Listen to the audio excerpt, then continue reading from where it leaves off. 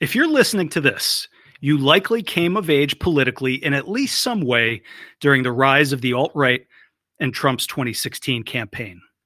The leftist anti-white horrors of the preceding years form the scar tissue.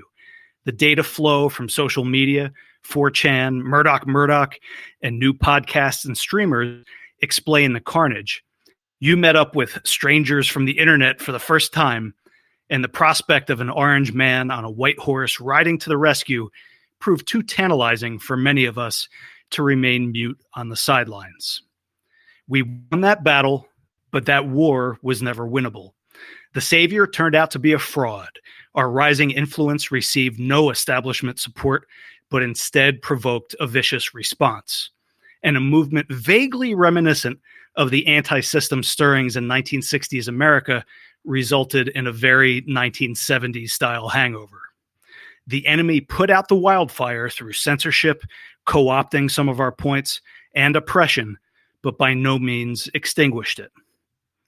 It's a painful thing to think you're winning, get knocked back on your heels, and then feel compelled to regroup and devise a new offensive or just quit. Defeatism or nihilism is tempting. Recriminations are everywhere, and the urge for a new project under different leadership is irresistible.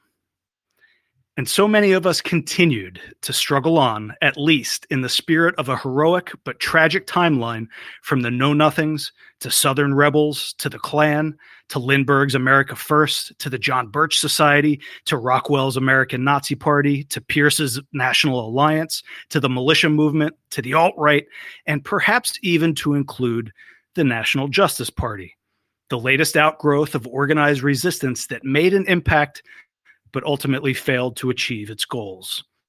And so here we are again, with most of us looking around and asking, what next? This week, we welcome back one or possibly two veterans, not just of Full House, but of the very real hard work of the past several years. And we'll see what hard lessons we can share for moving forward. So, Mr. Producer, hit it.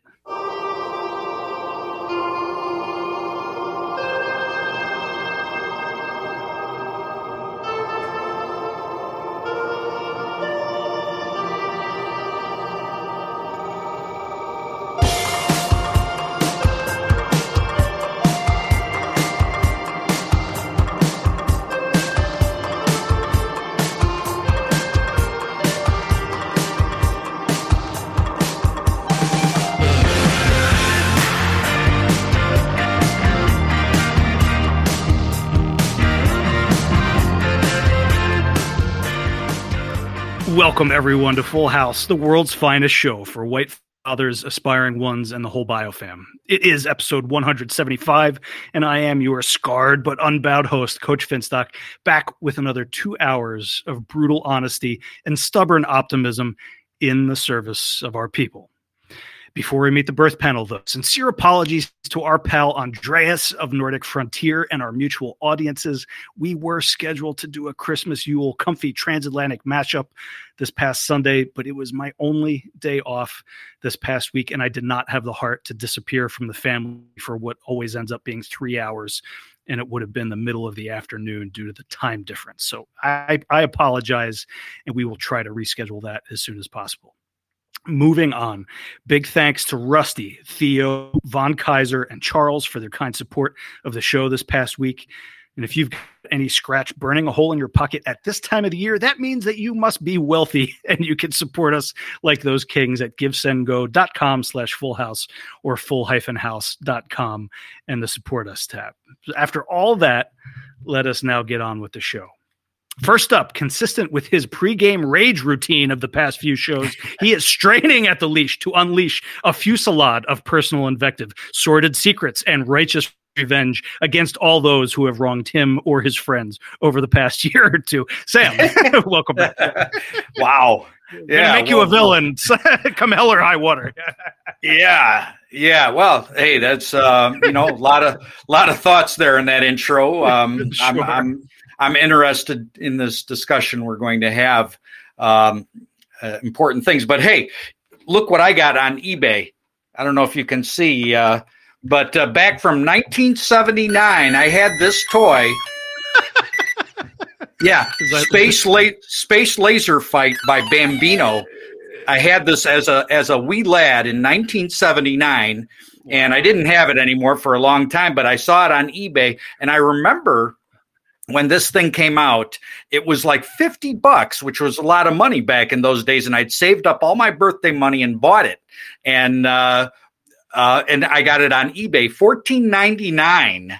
And it works and everything. And I showed my kids and they just shrugged their shoulders and they were like cringe, And I can't even play it because if you heard it there on the mic, it's really loud. And my wife will say, that's too loud. So I have to go I have to go into a room by myself and play it by myself. But it's really cool. Look at it if you can see it in the that does look cool and kitsch and retro and bring it into the graphics, Sam. Looks like it's big enough; it'll fit on your lap. Yeah. the graphics were remarkably good for that day and age, But anyways, I was excited about that. It's good to be here. Sam. Glad to have you back. We won't ask you to answer it now, but I went through all of the website comments that don't appear, but I can still read them because they get emailed to me. And one of them was, I'm dying to know what Sam, as a Catholic, thinks of E. Michael Jones. So stick that in your memory cap. We'll get to that in the second half. Polarizing figure for sure. Right. All right. Next up, I formally advised him to take a chill pill before we sat down to record this episode because he's got a lot to say. But Lord knows if he took my advice. Rollo, welcome back, buddy. Thank you. It's great to be here.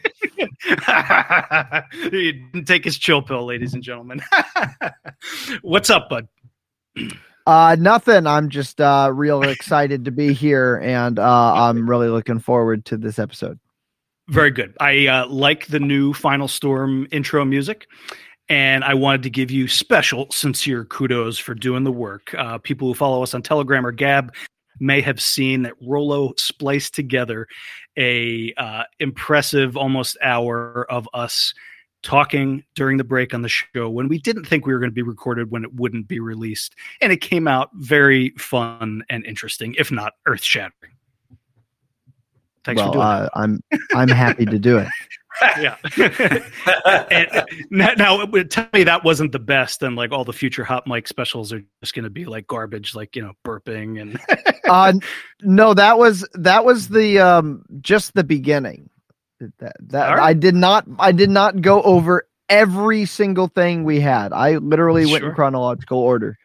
All right. Very good. That's awesome. Yeah. Cause it was fun to listen back and remember, where I was at the time we did that. All right. We got a lot to cover.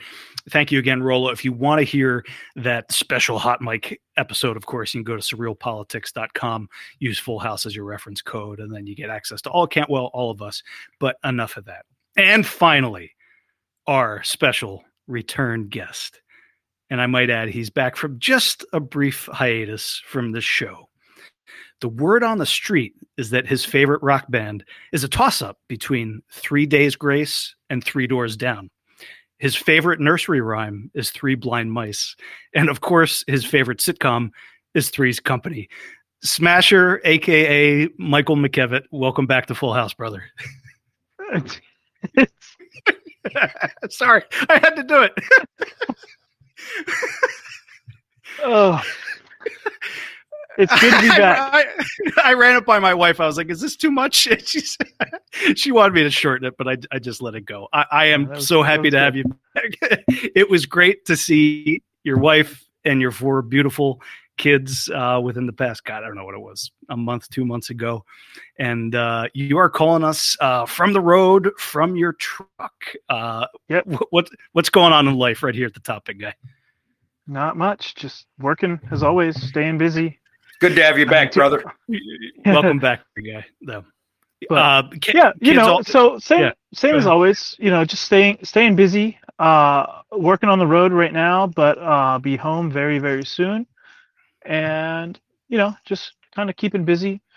Putting holes in drywall, fixing holes in drywall.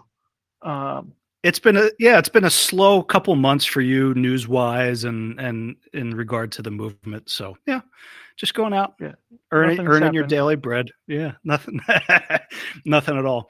I'm smiling through the mic sincerely because when you took a break from the show, no surprise to audience listeners in the show. Yes, of course, it was due to a dust up between me or the show and NJP, et cetera. And we, of course, were bros about it. And I think I suggested we should probably, take a little break here. We'll always be bros, but we actually meant it. So it was literally like, it's not goodbye. I'll see you later. Yeah, you're like, let's not have a bastard stepchild show. And I was like, I've had enough. I'm not gonna. You're welcome on the show, but I'm not gonna allow any NJP show. Or maybe I was just thinking that. I don't know if I told you that. All right, let's see. We got a lot to talk about. It's an important topic, and we kind of have a tough challenge in front of ourselves here because we want to be honest, candid, serious. We don't want to be cheap and petty and catty, but at the same time, we don't want to pull any punches. Mike was a champ for being willing to come back on and may or may not become a regular guest on the show again. That's completely up to him. The door is open. But first things first, some nasty things have been said about you, Mike, and your family. I heard the scuttlebutt through the grapevine and didn't believe the majority of it. I guess truth is in this case is far less strange than fiction. I didn't personally approve, but I kind of just thought, oh, those wacky kids. So do you want to get it out of the way here? I know you put a statement out, but anything you want to say at the top here, just to put that stuff behind us. Yeah, I mean, I don't have much to say about that. My post on the TRS forum Bang is out there. The Daily Rake article before it was deleted and you were banned. Yeah, before it was deleted and I was banned. It's totally okay to say that like somebody is a rapist and has groomed multiple women and things like that, but as soon as that person says that's not true, you delete them and you ban them. Here's my 2 cents. So yeah, I mean, that stuff is totally false. Like if there was a bunch of women that were being like raped or trafficked is another thing that I saw thrown around. Where are these women? 99% of the women in Evergreen were married, and none of their husbands are upset that I allegedly were grooming all these women, So, yeah, I think is the truth that like that was always bullshit. Yeah. Right. Like did one thing happen and like I'm not gonna have a debate about the morals of it, because at the end of the day, like it happened. Maybe it was bad judgment, sure. I'm not saying that it was great judgment. I'm not saying that like it's something that should be totally normalized, but it happened and it was completely mishandled. And there very obviously was not multiple women that this happened with, and people aren't being groomed. Certainly not being trafficked. No, yeah. Well, totally, yeah. Go ahead, Sam.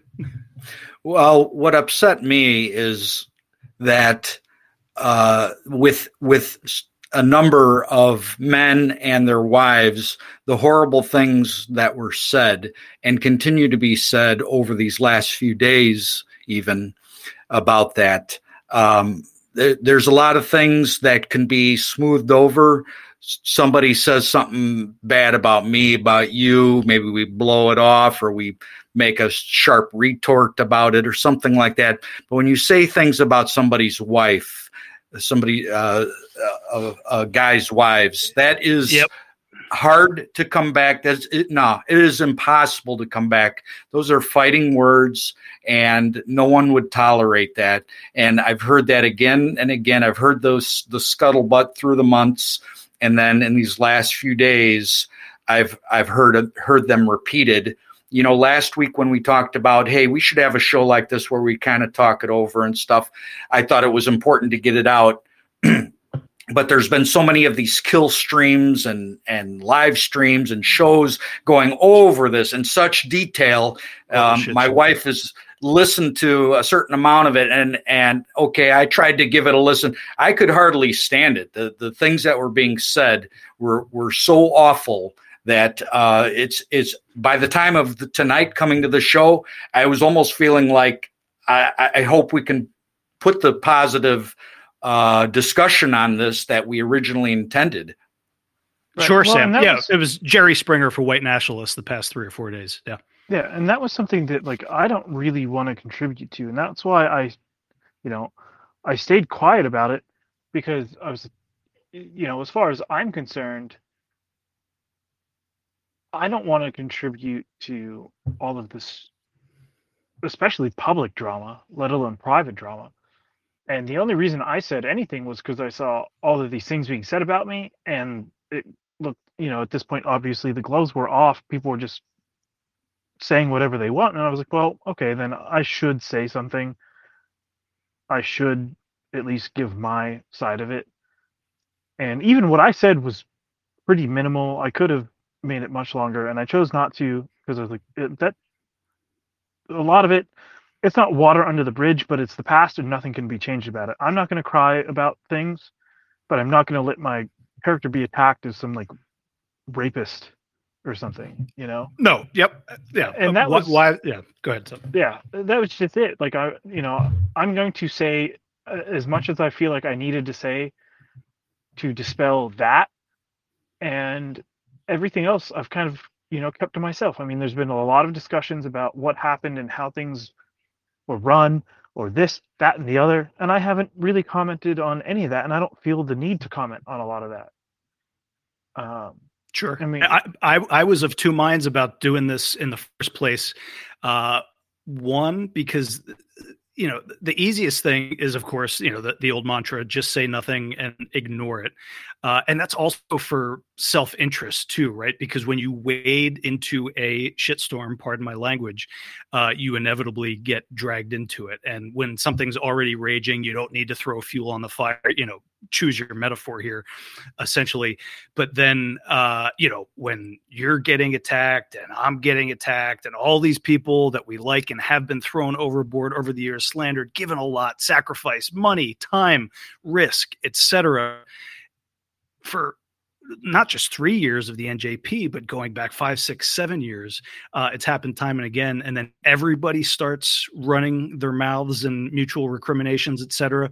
And to just ignore that and pretend it didn't happen. I think I will do that next week or after this show, but I couldn't let it just go without adding some commentary to it. And I promise I'm not going to try to be like a, Mr. Diplomat magnanimity here. I've got a lot to say. I'm as angry as I am kind of embarrassed at the whole spectacle, and frankly, a little bit depressed about the whole thing. Like, oh, it happened again. Oh, it's high. Yeah, it's build, collapse, repeat, build, collapse, repeat. Yeah, it's infuriating. It's disappointing, and it's definitely embarrassing. I mean, especially it's embarrassing for everybody, but shit, man. I already swore. That's all right. So did I. But it's a very special house. My name was attached to the NJP, and you and I, we didn't stop being friends, but we took a little hiatus because of it, and that has happened with multiple people, and I own up to, there are people that have been hurt, and I'm not going to say that they were doxxed or anything like that. That's not true. I will say Tony hasn't doxxed anybody that I know of. I'm not making the claim that Tony will dox anybody. There's a lot of FUD being spread, and people are upset and mad and whatever. And I'm not trying to spread any of that. But people have been hurt, as in cast out of social circles, had their names dragged through the mud, rumors, et cetera, right? And I am implicitly connected to any of that, whether I had a hand in it or not. And that's, extremely embarrassing for me. And I'm willing to own up to any of it. Anybody that has messaged me and, wanted to have a conversation, I've, tried to be candid, and apologize for anything that I feel that they feel like, I've done or said or whatever. it's time for me to eat some shit if I have to eat some shit. Yeah, but it just kind of sucks, man. This whole thing's this whole thing sucks, man. This is something that I believe in, that I was prepared to connect, myself to for the rest of my life. And there are a lot of things along the way that I wasn't happy about or I disagreed with and whatever. And I'm not going to sit here and go through all of them and be like, see, I'm super smart and I was super right about everything, because like that's entirely unfair. Sure. That would just make me look like an asshole, so. Yeah, and so the audience knows. I mean, I told Mike before the show, if there's stuff you don't want to answer or you can't answer, fine. I might ask it. It's at his discretion on a professional and personal level. The other thing, and I want to get Sam in here too, is you see this is white. The arguably the worst impact or consequence of a collapse like this, an embarrassing one at that, is that everybody, or way too many people, wash their hands and say, screw this amateur hour, I'm going back to my life. Or even some of the people inherently involved said, oh, that's white nationalists for you. And yeah, big surprise, white nationalists have a cadre of antisocial people, vicious backbiting people, and also some of the greatest people that I've ever met in my entire life. I'm not throwing the baby out with the bathwater. The cause remains. If you're listening to this, know that hey, they tried something and it ended up going up in flames. That doesn't mean that the cause is wrong. And Sam is still here after God knows how many fights and blow-ups and failures and arrests and things like that. Anything on that real quick, Sammy? Maybe go ahead, Mike. Well, certainly there's been a lot of repetition, just like you say, and near and dear to my heart is the skinhead thing, going back to the 80s, and in its own way went through the same thing. It was by the late 80s, it was getting very powerful, and at some point into the 90s, it went through a period of decline because of infighting and organization, really is what I would put it. And the same thing has happened here. The movement was not ready for the level of organization that was attempted. Same thing with the skinheads. They had a great thing going. We were getting the best people. We're having big gigs, but the infighting caused by organization ultimately was its own undoing, or at least its temporary undoing. And same thing with this here. You had some guys who were doing some great podcasts that people enjoyed. They were funny. They were entertaining. It got a lot of good conversations going. And then they wanted to become something else, where they, I think, should have stayed with the winning hand that they had and continued to do that. Let's look at Full House. We're just a podcast. That's all we're doing. But, we have had an impact on people's lives to a certain extent. The people that like our show, they love it, listen to us, they love us, we love them. We got to stick with what is working and not be so anxious to move on to the next thing that is really not going to be supported. A high time preference comes to mind, Sam, and I want to talk about that a little later. And whether we're, let's take on the universe right now with this group, with this plan, and perhaps a little time to step back and reevaluate things. I got a lot of thoughts on that. Right. My post-mortem, in a sense, I do want to share a lot of my thoughts and my experiences with NJP, because probably they're relevant to a lot of other people, but it's kind of like, where things went wrong or whatever. And of course, I was actually at the beach on a family beach vacation with Potato Smasher when he sort of let it be known that, we're forming a political party. And I said, oh, that's great.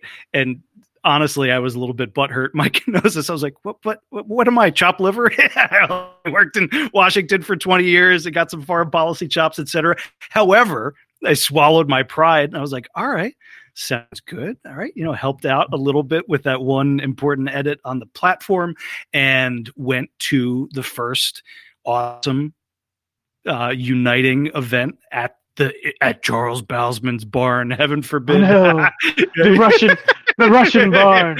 Oh, there's so many retards out there. I'm sorry. Like whenever I see Mike's a Jew and NJP is Russia found, yeah, it's like, oh my god, dude. And then they're like, and they just keep holding events in Bowsman's barn. It's like there was one event in Bowsman's barn. There in the last 3 years, there's only been 2 events held in a barn, and only one of those was in Bowsman's barn. Not every barn is Bowsman's barn, and we've only been in 2 freaking barns. Like, come on now. I had to go get that giant fan from our mutual friend out of storage to bring that up there. I don't even know if we turned it on for it. But what I'm getting at is essentially that, and you can go back and look up the little write-up that I did. I think I said present at the creation, at least at the first event. There was a great turnout. Spirits were high. Sky's the limit. I actually was the one who started chanting Mike, Mike, Mike as he was going up for his thing. I was proud of that. At the time, there was nothing but goodwill to start off with. Of course, there's always going to be naysayers and people who hate this person or that person for any reason. Well, but it started off great. Oh, that's something that I could really want to expand on is naysayers, right? So when we started, there were naysayers, right? Because and I think these people from the start, of course, they were like, bad actors and people paid to just to spread FUD and whatever. But there were people that were naysayers that were from the ranks of TRS. And it wasn't that they thought that it was, going to fail or anything like that, but it was just like they correctly identified that some mostly podcasters were trying to start this serious organization, and so they were just kind of like, I'm going to dip my toes in the water before I jump skeptical. in. Right? Yeah, right. I don't think that they were bad actors. I think they were completely genuine, and at this point, they were obviously correct that there were some issues that needed to be addressed in order for the things to be successful. For sure. Yeah, I knew several sharp, well-intentioned people who thought it was a bad idea from the get-go. And I remember saying, you may well be right, but, let's not, abort the baby before it's even been born, give it a chance. The original idea, yes, exactly. Even people in our area had the same reaction of, oh, no, what are they going to do? But at that point, I said, well, the idea of calling it a political party might get you some protection for getting the message out in another way. And I think that the original concept maybe was not such a bad idea looking at it that way. Yeah, and that was the intent. Our intent was always to file to be a registered political party. And the reasons that we didn't, I think, were genuine. Maybe that's, self-interested, whatever. But I thought that they were genuine because, Coach, part of how you got doxxed was through political donations. Sure. Paul Nealon. So there are legitimate reasons to not register as a political party until you're ready to actually run candidates. Now, I'm not interested in having the debate on when's the appropriate time to run candidates, because that's something that we could argue for the next 50 years and never come to an agreement on. Yeah, when we did that first show, it was actually you and Tony who came on, and I was sincerely trying to signal boost you guys and give you a little more gas in the tank. And I said something like, you really should run somebody for dog catcher. Otherwise, people are going to say that this is a fraud. If you call yourself a party, you got to get chopping on the candidates. I get it that it's risky business with the contributions and the doxes and, building the infrastructure, and third parties fail, destined to fail. But I think that was one thing when you called yourself a party and then didn't run any candidates in over 3 years. The guys were like, okay, if you gave a little ammunition to the enemy. Yep. And there were different plans to run people for different things, and for various reasons they couldn't happen, and they were basically rescheduled. When's the next time this sort of election is happening? Do we have somebody in this area, et cetera, et cetera? So it wasn't like we just weren't working on it. Sure. You know, in fairness. I believe now, that. could we have done it? Could we have said, "Oh no," and just done it and whatever? Also, that may be the case. You know, I think both things are true at the same time. You know, because even I found out that the Butler County sheriff election was 2022, and like, okay, I live there. I should maybe have known that, but I wasn't really. I wasn't plugged into. I'm not plugged into local politics like at all. Yeah. I'm plugged into like big Jew politics, and had I paid more attention and known that the sheriff election was in 2022, I'd have run, absolutely, because I don't think I would have. I mean, would I have won? Maybe, maybe not. I think with the area that I live in, it would be pretty easy to win, honestly, because you just run on like an anti-drug dealer platform. You know, you kind of take where I live. If you run saying, "Hey, I'm going to take a soft spot on people that are addicts, and we're going to focus on rehabilitation, not criminal charges. But if you're caught dealing drugs, then we are going to bring the draconian hammer down on you." People would vote for you. You know, that's almost a guaranteed win. Yeah, and I don't buy the it was all a grift from the get-go. You could make the criticism that it wasn't serious enough or diligent enough or focused enough. I mean, you know, at the end of the day, did it work? No.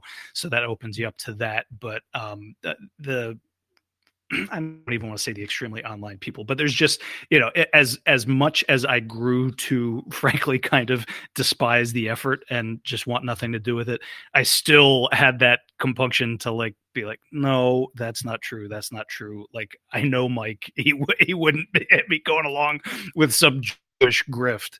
Right. He would have bailed a long time before then. Yeah. That's one thing that like, I don't like lying about people or things, you know, even things that I hate, like, and I don't hate the NJP or anything like that, right? Like, don't get me wrong, but there's no reason to lie about the NJP. There's no reason to lie about TRS. There's no reason to lie about Mike or Jesse or anybody else. You know, and in fairness, you know, you don't even need to lie about me. Like, there's enough things that you can say, enough failures that you can point to, that you don't need to lie to just basically say like, yeah, this project needed to be over with. You know, there's no reason to lie about any of it. Yeah. The only people that are lying, I think, are lying for self-interested reasons, or they're getting paid to lie, or something like that. You know, or they were totally brainwashed. They were in the cult-esque state of mind. I can't, you know, when. Well, then they're not lying. Sure. If they believe it, they're not lying. They were just bought in. You know, people, of course, are taking victory laps saying, I told you so, etc. But that was partially a consequence of what grew to be, I'll speak for myself, you know, an extraordinary arrogance and imperiousness. I went to the first 4 NJP events, the barn, couple in PA and the one in Ohio. And by the last one, by the 4th, I was not hostile to the NJP whatsoever, but there was a certain point where it was like, I didn't need to drive all this way to like drink beers and listen to speeches. I could listen to the speeches on my computer. Like, you know, it's now been however long, it was almost probably a year and a half or something like that. And I just sort of said, okay, I've seen enough. I'm just going to hang back and watch. But that was around the point when NJP, maybe big money was coming in, maybe big numbers were coming in. But when you guys started, I'll say you guys, don't take it personally, but you started flexing your muscles as if I don't know if I said it on the air, but I've at least said it privately. And I've been very candid privately, but I've been more guarded publicly, both to not create a headache for myself and too, because maybe this is going to work. I'm not going to be the one to go out there and attack you guys. Maybe you will pull it off and it'll be a terrific success. But you started to go around like the popes of white nationalism. As I said, we're the only show in town. You all come under our wing. We are the leaders here. And I witnessed that firsthand myself, which was pretty ironic when NJP was like, no, you guys should fold up and come under the wing. I said, why? We're friendly to you guys. We've helped. I've donated. I know a bunch of other guys are donated. A lot of them are enthusiastic, but you're coming around like a mob boss saying that all this territory now belongs to us. That was, in my mind, the first real sign of trouble, where I was like, what the hell are these guys on? There's a lot there, Mike, and I know you don't want to spill all the pasta, but I know that your position and responsibility sort of changed over the years too. Whatever you feel like adding on that, if you would, buddy. Yeah, well, I mean, that was one thing that just with the Manabund, that sure, there was a lot of muddy water there on both sides. I mean, yeah, like the idea of Warren pointing a gun at somebody was ridiculous. Sorry, but people believed it, right? And that was retarded. But people believed it because somebody that they trusted said that it happened. Yeah, well, those were like the sort of details, but the effort was there, and it wasn't just the Bund; it was other groups, as I understand it, too, like trying to. Oh, absolutely. And I'm not dismissing compel the Big Ten. Yeah. Right, and I'm not dismissing any of that either. I think a lot of that wasn't handled very diplomatically, we'll say. There were better ways that these things could have been handled, and they just weren't. And that really kind of was foreshadowing of, ultimately what has led to this implosion, this most recent implosion. Yeah.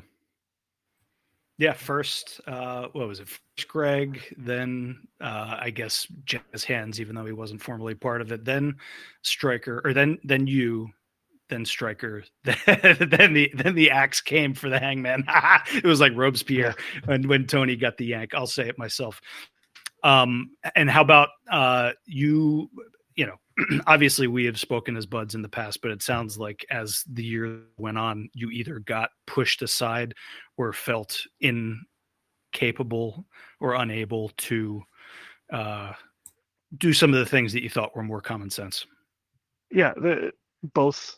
I was certainly pushed aside. I mean, all the information flowed through Tony, and like that's not just me saying that as like some butthurt, whatever. If you ask anybody,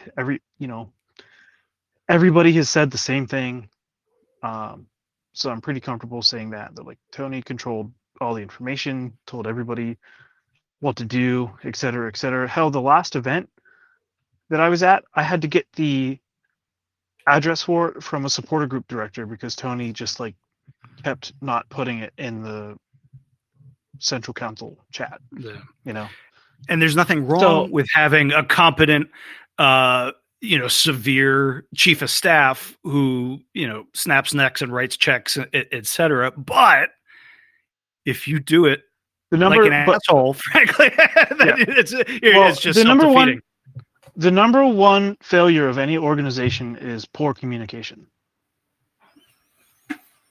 Yeah. If you do not communicate to the rest of the organization to let them know what their duties are, their responsibilities, where they have to be, what's going on in the organization so that they can be an active participant, et cetera, then it's not an organization. It's not. Well, and if you want a contrast there, back in the day, the fellow we had hoped would be on with us tonight, J.O., he functioned much in that same capacity for TRS. I remember back in the pool party days when he would coordinate things, or we would hear from him, or he would even come visit us and hang out with us or tell us a few points of direction or something like that, and how much more competent and respectable he was in that role.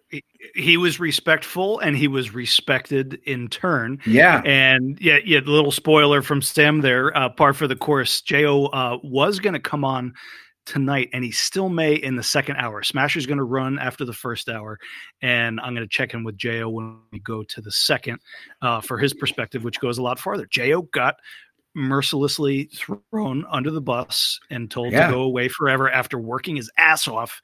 I saw it firsthand, sincerely, in good faith, to be a friend to everybody, to build goodwill, which he was very good at. And then one of the many lessons learned is, you cross one person or do one thing wrong, you're out, you're done. Nobody associated with him, you're blacklisted. And what people don't understand is that this is the we've always hated him bit, right? Yeah. Sure. Never any good to begin with. Yep.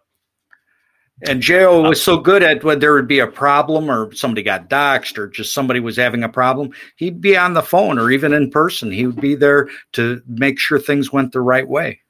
Yeah. All the gossip about Jo and the lurid tales and the tall tales or whatever. I always told people, look, I don't know every second of Jo's backstory, but I could tell you from extended personal experience up close that he's a damn good guy. He was doing sincere work, and no, he's not this demon. Same here. Hey, we'll save that for him. And the other thing I want to mention is that people forget how optional all of this stuff is.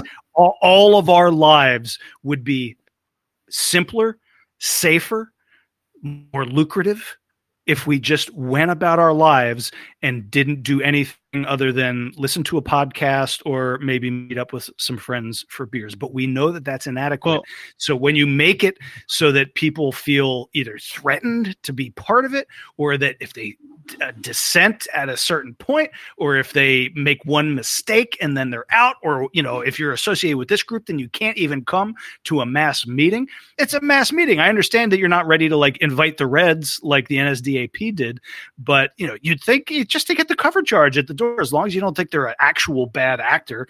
The blacklisting was out of control, unfair, counterproductive.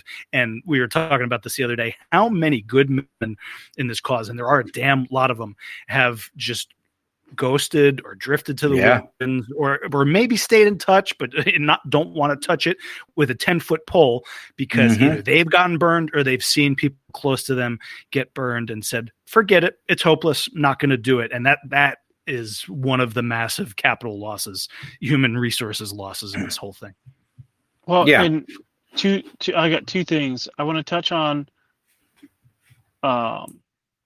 the ability to step away from all this. I have been pretty distant the last few months, just because it was I don't want to deal with the drama, etc.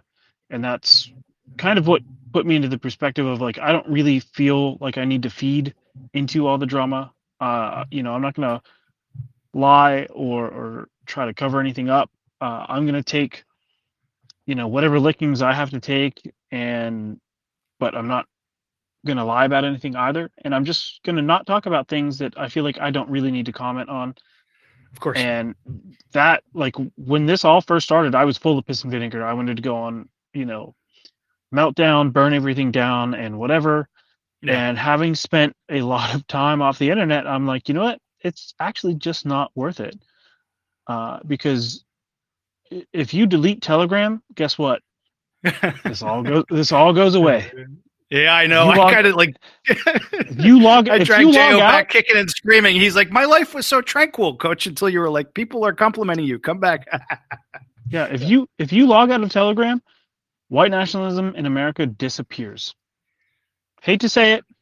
Sad but true. Hate to say it because I believe in white nationalism. I believe in the ultimate destruction of Israel, and a bunch of other things. We say Jewish power on this show, Mike, but that's okay. Yeah, you earned it. Never mind. Well, the thing is to concentrate on the real life relationships of people that you know in person, locally. When all of this was beginning to dissolve about a year ago, I spoke with a particular friend and I said, hey, concentrate on your local network. It sounds like you're doing great there. We have a great thing here. That's what we all need to work on. Think globally, and act locally. Under promise, over deliver. Yeah. Well, and what really, I've been thinking about this a lot, about governments and organizations and what the nation and state, et cetera, right? So if famous white nationalist saying is that the nation is your extended family, so this nation spreads across the United States, this theoretical nation that white nationalists claim exists. And I'm not saying it doesn't. I'm just saying we claim that it exists, right? The white American ethnicity, if you will, exists. It's valid. We are a nation. And it is spread across the entire United States geomass. Well, if it's your family, your family doesn't all live in one house. Your family exists across multiple spaces and operates independently to make up your greater family / clan, right? So why should we look at this any differently? We're a bunch of houses making up a neighborhood, making up a city, making up a country. And we have to operate as such. And that doesn't mean that there shouldn't be some sort of centralized direction keeping everybody on the right path. But when you start to micromanage, you start to, tell people how they should be doing literally everything, which I know is redundant, but you get my point. Mm-hmm. Sure. That starts to cause problems. You start to get into people's business that you don't really need to be involved with, and that causes problems. Starts to sound like a cult. Yeah. And a lot of people have called this that. I always poo-pooed that, Sam. I said, stop with the cult nonsense. Like, they're a bunch of guys trying to do their best. I tried to extend as much goodwill and assumption of good faith for the longest time. Well, and then when the sycophants started to come, when things started to go south and honest, good people were starting to disagree publicly, of course, there's always the sour pusses in the comments or whatever. I said, nope, that now it is starting to get to sound culty. I just finally came full circle on that. And it was honestly a sad realization on my part, because especially now you're seeing all the outrage and the hate, a lot of it justified, honestly. But for me, it was. And was kind of my interest to do this show, was not to express the rage, but more maybe to talk about it and think about it, or even the sadness about it. Because the thing is, I have met all of these guys, some of them more than once, and had very nice conversations with literally every single one of these people, whether the NJP people, but also the people from TRS like Jesse McNabb and others. And, Tony Hoveder, we had him on this show, and I never had a personal conversation. Yeah. I never had a personal conversation with him, but we had him on this show, and he was fine, and the same with the other guys. I've had personal conversations more than once with, Mike and Stryker used to come to the shows. He would support the gigs and everything. So it was hard for me to understand how to put all this together, when I'd had all these nice conversations. I'm perhaps sounding a little naive, and the people who are a little bit more engaged, you might say, or more online, they're saying, they're following different incidents and things said, things done. But, I've known all these people. Warren talked to all these people, and it was just hard to understand that asshole Mike, all these people I've met. And so that was kind of my takeaway, like, and still remains a kind of a mystery in a way. Like, when I've had these nice conversations with these people, how did it turn into this?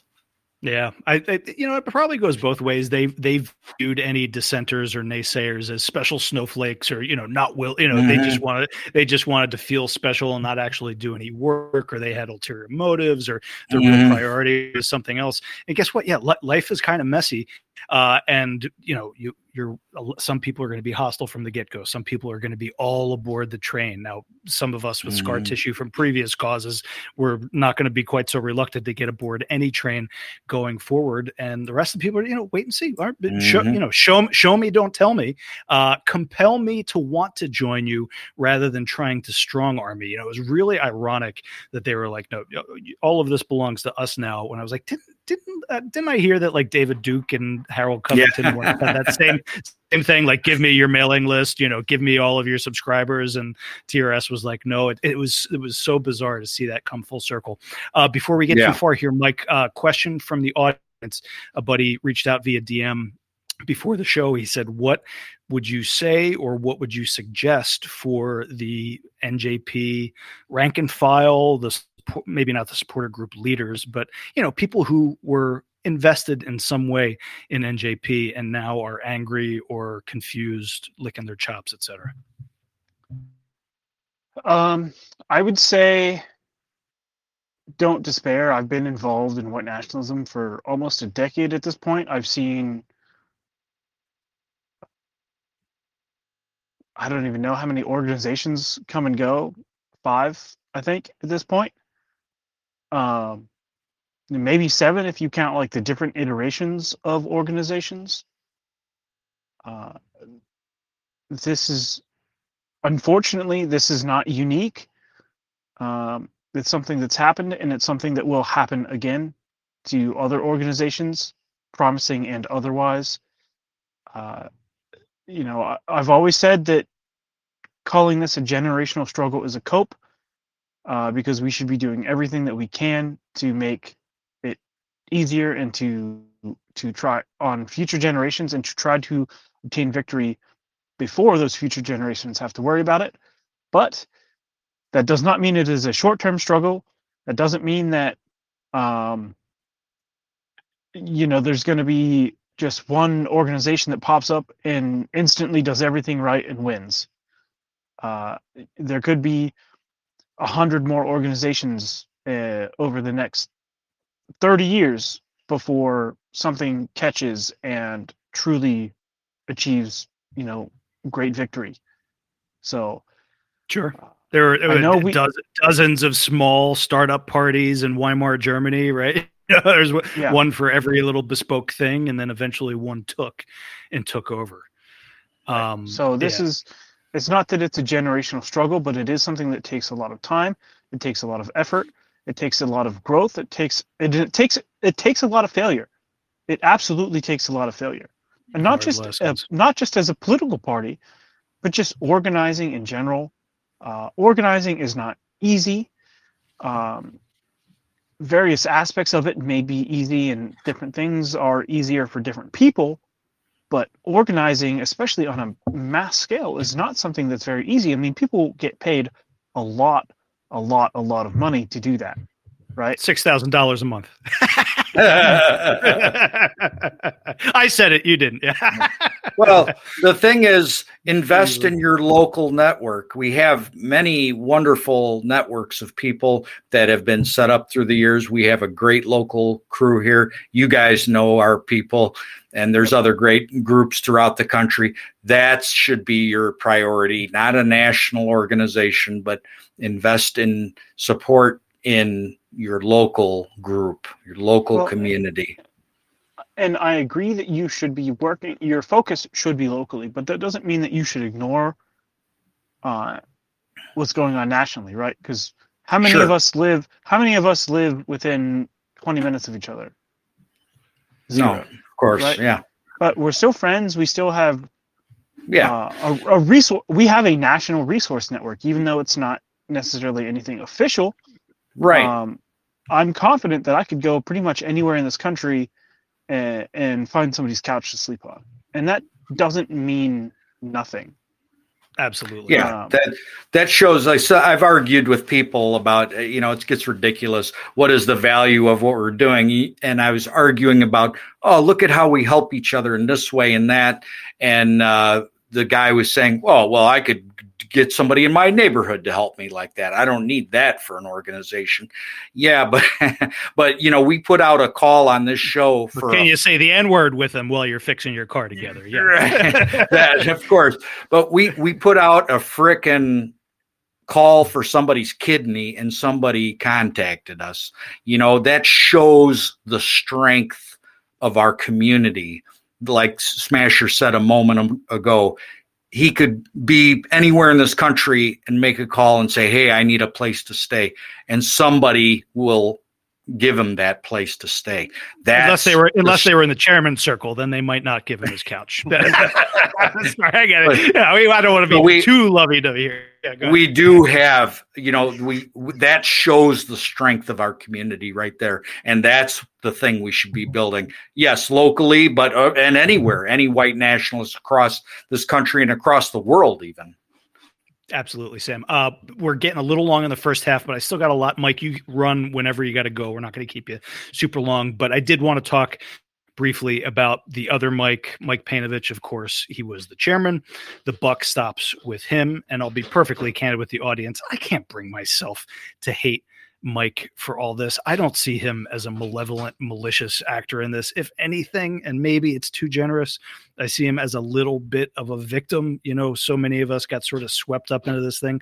Mike excelled and excels at what he does best, analysis and cutting things down to core motivations, causes, and consequences. And, he's got an unfortunate, as I would see it, codependent Siamese twin relationship with his business partner. And he got lofted up into, he basically got compelled, people were telling him, Mike, you're the guy. And he answered the call. And I don't think he was genetically cut out for it. And I just mean that, or, that wasn't his wheelhouse. Disposition. Yeah. Well, and that's, I'll say that when we formed the NJP, we told Mike, we want you to lead this. You don't want to, and we know that, but we want you to do it. Everybody wants you to do it. And that's what everybody says, right? You don't want somebody just seizing the mantle. You want other people to acclaim them to it. Yeah. And well, I think Mike was a good pick as far as the person in charge with good sense, good ideology, Mike, in fairness, is a good decision maker. The problem is that he is very conflict averse, and he said as much. I'm not sure. Yep. And I would say this to his face.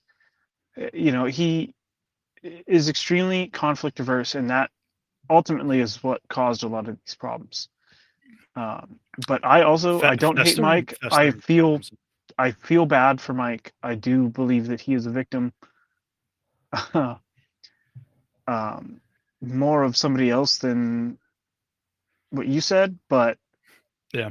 I don't hate Mike. I still love Mike. One of the last we got to get Mike we're going to get Mike to the beach and get him that beer. We're going to make his dreams come true.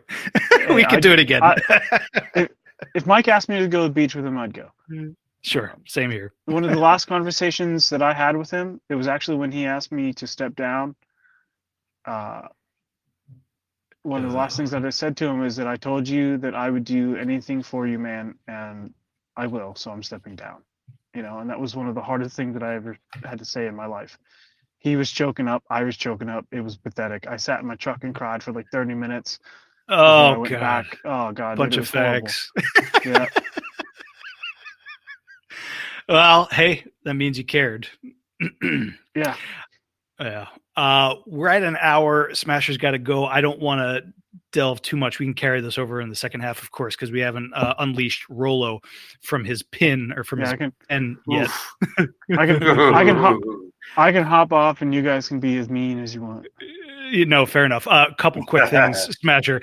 I watch Warren and Emily do their sort of postmortem. But I don't think that we're digging the grave. I think it's already there.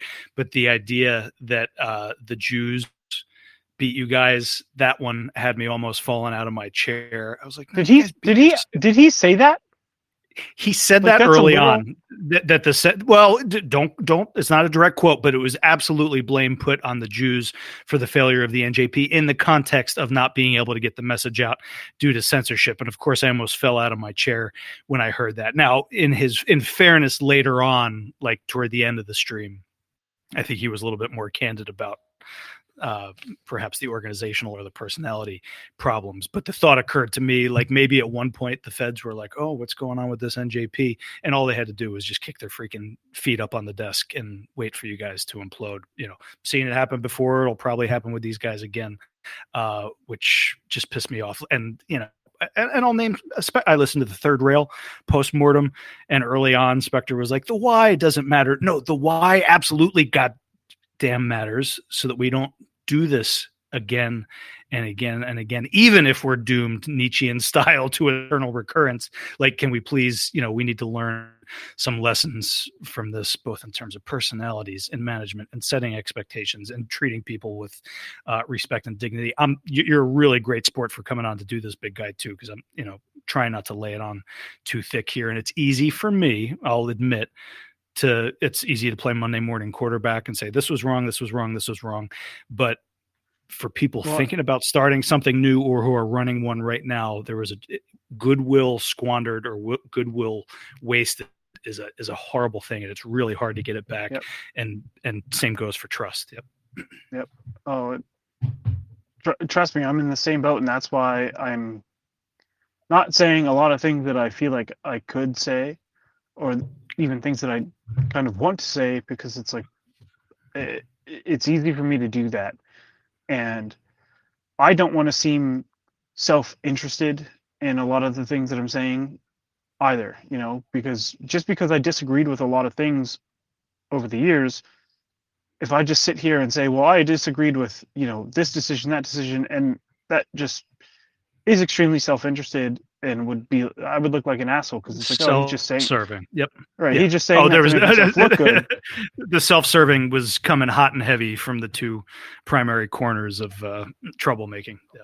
Yeah. And it's like, I would not lie about anything that I agreed or disagreed with, but in my mind at this point, it doesn't matter what I agreed or disagreed with, because I either did or didn't do anything about it. And so it just is what it is. You know, I'm not here to make myself look good or to like even craft a narrative. I don't need to, I haven't really needed to do much.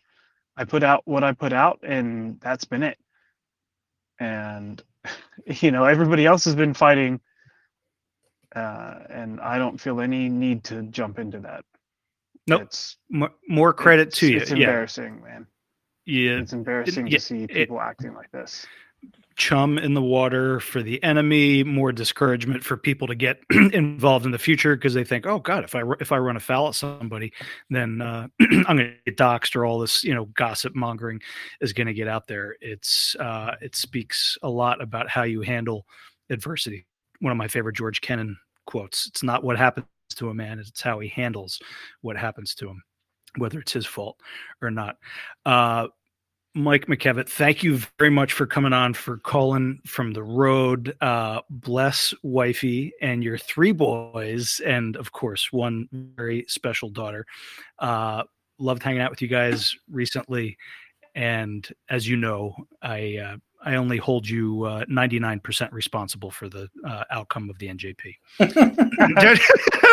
maybe 1 or 2%. No, but and look, this is not an act for the audience or whatever. I was like, no, Mike is my friend. Mike, I said to my wife the other day, I was like, you know, Mike could probably like commit some horrible thing, and I'd still be his, you know, as long as it wasn't like whatever.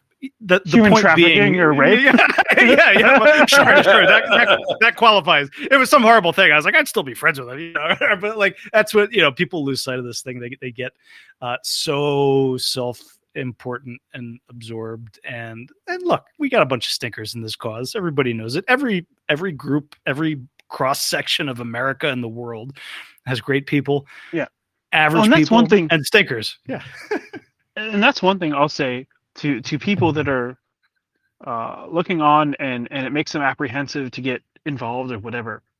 Yeah. I don't care what your hobbies and interests are, whether it's punk rock, whether it's anime, whether it's video games, whether it's Nazism, or anything else. He's just talking about us three. Yeah, I'm just talking about the show. But if you go and you become part of like a fandom, right? And I hate to call this a fandom, but it's kind of like the Hitler fandom, I guess. You go and join a fandom. You get involved and you start going to Comic-Con or whatever else. You are going to see the same problems that you're seeing play out here. You're going to see that there. You're going to see it in freaking sports fan clubs.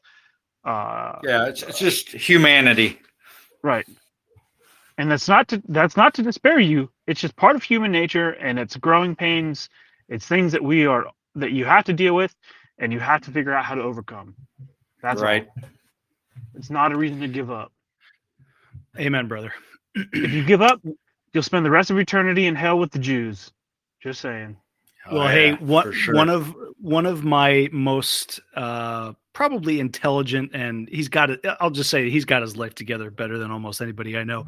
We were talking about this whole thing, and not to be self-serving here, but he said, "Coach, it's time." I was like, "Time for what? What's your idea?" You know, talking about filling the void, and then we got talking about the show. He had been an avid listener. I was like, "Do you still listen?" I'm just curious. If you don't, that's fine. And he said, honestly, I don't.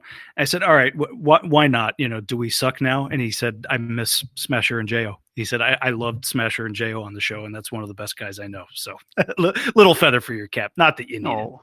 Thank you. You bet. So, hey, number one rule of degeneracy, never somebody else's wife. Okay. Lots of bleeping for Rollo. Rollo, anything for Smasher before we go to the break? I've missed you. There you go. I miss you too, buddy. All right. Maybe Rollo. I still watch you on YouTube sometimes. Thank you. His gaming streams? Yeah. Other things. Okay. Okay. I don't want to. Don't worry about it. Jeez, all right, Coach. Oh, good. All right. Oh, you guys have your special little YouTube relationship. That's fine. All right, guys, we're going to the break. Mike, again, thank you so much for coming on. You are welcome back anytime as a regular or an irregular. I'm going to reach out to Jo to see if he is perhaps game for the second half. If not, we didn't even get to the going forward and the ideas. And I've got 2 polls of my broad trusted circle that could provide some information as to where we are and where we might be going, or if it's all hopeless and we should all just look out for our own asses as opposed to the broader cause. All right, for the break, we're going with a little classic jam. I think this is early 2000s. It's called Seeing Red by Unwritten Law. Some of you will remember this one. And we'll be right back. I'm seeing red. Don't think you'll have to see my face again. Don't have much time for sympathy, 'cause it never happened to me. You're feeling blue now. I think you bit off more than you could chew. And now it's time to make a choice. And all I wanna hear is yours. So follow the leader down and swallow your pride and drown. When there's no place left to go, maybe that's when you know.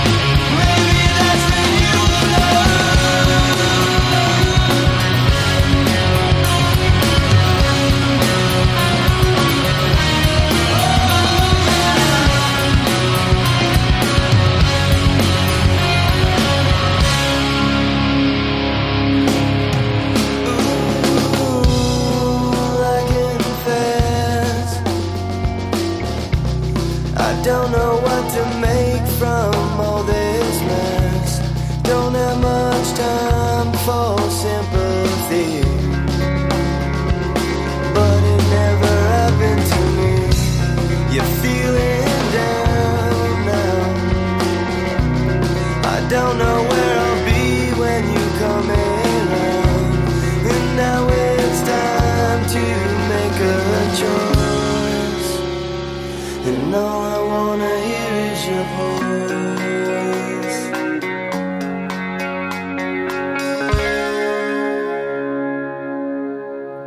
And welcome back to Full House, episode 175. Hope you didn't mind the early 2000s punk there from Unwritten Law and Elva, the album. And I didn't say anything in the first half because I was so preoccupied with the topic at hand, which we are going to carry over here in the second hour. But Merry Christmas, everyone. Merry Christmas, one and all. Got Yule as well to our pagan friends. I don't know. It's December 20th right now. I don't know if we're going to get another one in. Probably not before Christmas. And again, we could have possibly had a nice show with Andreas in the spirit of the season, but I'll tell you the truth. I was sitting at the kitchen table trying to fix the batteries on Potato's little electric train that goes around the Christmas tree because one of the old batteries from last year had corroded. You know what I'm talking about, Sam, when you get that sort of blue copperish looking thing at the end, and I had to clean the contacts in the train. I was very proud of myself for fixing that. And then wifey and I went down and fixed the chicken coop roof, which was leaking. It's ancient. And I did at least put in the work to make that Sunday worthwhile as opposed to doing a show. You can take it out of my paycheck next week if you like, guys. Big thanks to Smash in the first half there. I think that was about a good balance of candor, honesty, airing dirty laundry, being honest with the audience, and not having it to send into a he said, she said, finger pointing exercise. The Spider-Man meme with the three Spider-Men pointing at each other and with various names on there was particularly poignant. Just two Spider-Men, come on. After the past week, and I did resist the temptation to gloat as a once vigorous supporter turned sort of neutral, jaded observer, turned, I'll keep my mouth shut, but I really don't like this project one way or another. And when people asked me privately, I was absolutely candid with the reasons why, too. I was just not about to go public and burn the house down with my reasoning. And as it turned out, didn't have to. And I do feel sympathy for the people who got they didn't get taken for a ride. I don't think it was flawed from conception. But people, for those time risk, those people who put thousands of dollars into this, I feel sorry for sure. Feel pretty ripped off right now. Absolutely. And then you still got bitter enders and loyalists too, right? Who are like, no, the party survives. We will carry on. And the reality is any organization group like that, when you suffer a severe trauma or public dust up like this, especially the embarrassment of what's going on the Telegram page, it's virtually impossible to come back from that. So we go on, but before we, Rollo hopefully will air all of his dirty laundry and pent up fury from the past year or two. Absolutely. But we got. Well, hey, I won't have to. It's all being recorded, baby. Yes, please. Just 1 hour of Rollo ranting during the break when he knew he was being recorded. That's his scheme here. It was all part of the plan. Let's see. We got a nice unsolicited photo of brand new baby boy in the DMs, and he said, let's just keep this anonymous, but she is our second baby. We had her at home, and it was a much easier labor than our first. She's a day old in this picture. We're planning to have more, but need to assess how long to wait first. Last time it was 9 months between pregnancies, which was a little short. Merry Christmas to you, everyone else on the show. Merry and listen, thank you so much, buddy. I got to give you a name. We'll call him, I don't know, another John or something. I feel bad. Totally a non. But regardless, beautiful baby. I told him, I said, she looks a lot like my firstborn son was when he was born. Now, don't take that the wrong way. The babies all look sort of amorphous or whatever, but a very similar, phenotype. I'm sure she's going to turn out to be a beautiful, beautiful woman. And if you're ready for this, I don't think I forwarded this one to Sam and Rollo, so this will be a surprise to them. But we got a delightful email in the inbox, And get a load of this one. Mi hermano de un otro madre. He says, "Hey, Coach, big Castizo fan here. First time writing. All right. I just want to thank all of you for this show. Now I know what a mestizo is. What's Castizo? Like a quarter Indio? Well, no, there's higher caste than that. Well, hold on. That's not even a term used anywhere in Latin America. That's like a made up. Literally like a modern term that doesn't mean anything. I suppose you could say, if it had any meaning, it's, let's say there are people that have been there that are white presenting, but they've been there so long that they don't have like an identity with Europe. They are South American, but they are maybe white or whitish. I was right. Castizo, racial category used in 18th century colonial Mexico, 3/4 Spanish by descent and 1/4 Amerindian. So accordingly, we are only going to read 3/4 of our fine fans. Just kidding, amigo. All right, here we go. I just want to thank you all for the show. You have no idea how much it has helped me. Political WN shows are good and all, but the constant black pills of the anti-white world, the willful ignorance of the normie con, and the infighting has really taken a toll on my hopes. And this is where I thank Full House for offering entertainment and real hope for our people. You've helped me grow and mature as a person. And he says, the biggest example I can remember of the dumb teenager shit I did and felt toward my parents was for them leaving Argentina and moving to Honduras. He says, we're technically richer here, but the country's infrastructure is non-existent.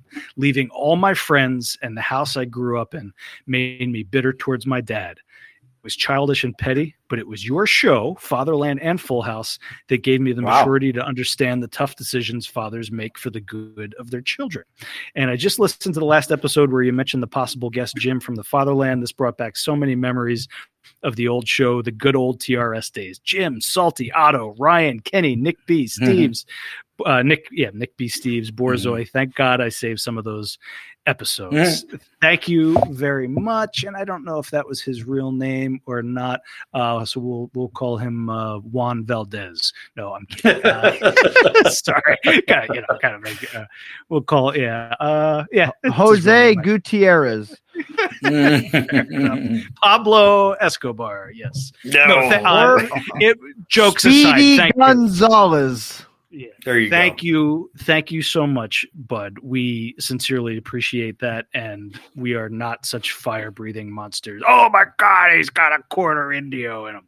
If you're a quarter Jew, then I definitely would have at least lopped a quarter of the message off, maybe half to be safe. But I'm just kidding. Thank you very much. God bless to you in Honduras, and whatever you do, we don't, start a business down there and employ them. So they stop coming this way. We could use the help. I want to go to Rollo, who, again, just asleep at the wheel, playing cards when we're talking about matters of life and death, or at least white nationalist progress. And I was only partially joking because Rollo does have extraordinarily strong feelings about this, as do I, but he tends to let it rip every once in a while. Come on, Rollo, either impressions from the first half or your chance to have a little stem winder here. Honestly, I think that this was something that probably started out pure, and it was just poor management. And I'm going to be honest. I've said this to as many people that I could. This is 100% Mike's fault. It doesn't matter that he didn't want to be the chairman when he took that job. Then he should have been responsible for all the stuff going on. So maybe I'm conflict averse, or I care about internet drama. It doesn't matter. Is the party serious or not? Yes. Okay. You have to deal with it. No. Okay. Then I understand why you don't care as much. Like, you are the guy in charge. And if you want to be next Hitler, or you want anyone there to be next Hitler, you have to make sure that it goes according to plan. And it's not all glamour. There's the hard work and the difficult decisions need to be made. Things like management and making tough decisions can be learned on the job too. To be fair, you can't just wash your hands and be like, well, it's not really my cup of tea. Well, Imagine if you were the manager at like an Albertsons or something, and then someone comes up to you like, "Hey, we're out of toilet paper in the bathroom." Like, "Oh, I'm conflict averse. I don't ask that person. Go have them deal with it." Like that would never fly. It doesn't matter. No. He's not only was he the guy in charge, but he was getting paid for it. Mm-hmm. And maybe he wasn't getting all that money. Okay, maybe the chairman's circle didn't actually grant him those funds, but still money was being sent to them. So he was responsible for an organization that was being sent money voluntarily from people just out of their goodwill, their hopes, their beliefs, everything that they wanted it to be. And he put a guy who looks like he's from the Star Trek mirror universe in charge of everything. And it would have been different if that guy had like a history of being like an actual organizer. Maybe he was in the military, like he commanded a platoon or something, or maybe instead of being a waiter, he was a manager for like a big restaurant, like the Ritz-Carlton or something, where okay, like, oh, I can see where, but no, they just put this guy who invited a journalist from the New York Times to live with him for a week. Like, oh, that's a good idea. Let's put this person in charge of making important decisions. And instead of just peeking my head in every now and then to see if everything's going fine, I'm just going to not. That sounds like a good idea. And when I do, I'll be insulting or dismissive or snarky or just, how to make enemies and lose friends, or lose friends and not influence people. Yeah, because you have to know that people are leaving your groups. Like, how do you not know? And everybody knows what's going on. Like it's your head can't be buried that far in the sand. Yeah, they could have said, I'm in over my head. I'm stepping down. He could have, but from what it sounds like is he was even so far detached from that notion. Yeah. Like he wasn't even in over his head. He didn't know that he was in over his head, because he didn't care to know that he was in over his head. Assuming he's totally telling the truth too, because it's hard to believe that you could be with a I small... don't believe for a second that he was as ignorant as he claimed to be. Maybe he was ignorant on some things, but there is no way that, unless he was a complete shut-in and the only interactions he ever had was the Mike and Warren report, Strike and Mike, and Tedious. And other than that, he had no contact with any human beings. He had to have heard from someone, "Hey, Mike, a lot of people are leaving the pool parties. Hey, Mike, a lot of former friends of yours are speaking ill because they've been blacklisted and they've been thrown out of pool parties." There's no way that didn't happen. Maybe he's not going in Telegram chats and watching people shit post, but there is no way people aren't telling him. Like, I'm at the NJP event. Oh, there's Mike. I got to tell him because this is something that I think this is really important, because people are sending them money out of their goodwill. Well, they would probably want to tell him, hey, this is a thing that's going on out of their goodwill. You have to assume this. Well, he heard it from my own mouth. I told him face to face he was making a problem where there wasn't a problem previously, and that this was a bad decision. And it was just like, okay. I mean, that was years ago. Go ahead. Well, that was years ago. I'm talking about the last year, 6 months, when like everything was falling apart. There were so many times when they could have just they could have stopped the bleeding. But all Mike needed to do was come in and just say, okay, I need to handle this. But instead he said, Tony, handle it. He said, guy who's causing all the problems, handle it. This it's like Obama putting the Eric Holder in charge of investigating Eric Holder for Fast and Furious. Found nothing was wrong. Case closed. Oh, there you go. Not a single scandal on my track record. It's that level of retarded. Well, the leader has the final reckoning, and you cannot point fingers at anybody else. And that's what was so upsetting to listen to some of these things I did over the weekend, was the finger pointing and this happened and everything else. The $1 million question, fam, is all right. Another wreckage in the rearview mirror with some scar tissue, more scar tissue, and some embarrassment. What now? And before we do that, though, real quick, and one other thing that's not too much of inside baseball, but several of those guys were in my chat for a long time, for a short time, etc., and inevitably got offended, angry, and offensive at pushback, at different opinions, whether it was conservatism, COVID. All those guys were in the Full House chat. Every single one of them. At some point. Yep. At one point or another. And look, there's guys in there who I'm like, I don't really agree with you on this or whatever. And I always told them, I was like, guys, don't get angry. This is free market research, right? I mean, people are going to disagree with you. You are not actually the oracles of the absolute correct take on every single thing. I think that was another big part that, my way or the highway. I'm right, you're wrong. And then you had, Sven over there fanning the flames on TDS and giving more ammunition.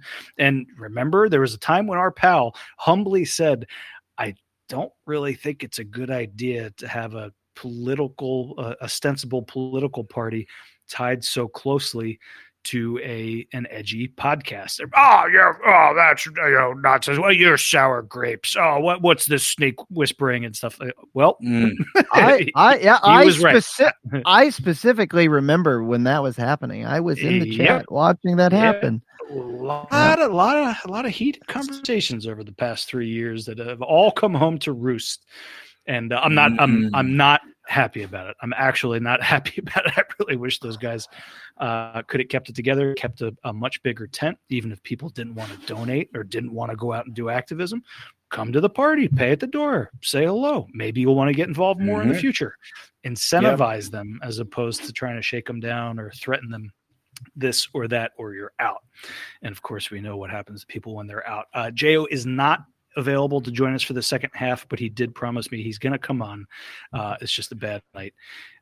So we will get him on in the future. Looking forward, though, I did 2 polls of the internal brain trust, significant number of people who I like and respect and trust, most of them at least, just kidding. And I'll do the most recent one first. But what I'm getting at here is I asked the question, is America salvageable in its current form? In other words, the geographic territory and the rough system of government, not some revolution that comes in and changes everything, but can this country be fixed insofar as to become a safe, wholesome, remain white majority? Doesn't have to be the perfect ethno state with national socialism or whatever, but can this place be fixed? 40% said yes, don't despair. 60% said no, it is too far gone. I was among the 60%. I don't remember if Sam or Rollo weighed in on that one. I did. But and you said yes, it is, right? Yep. I was in the 40%. You were in the 40%. Yes, it can be salvaged. Don't despair.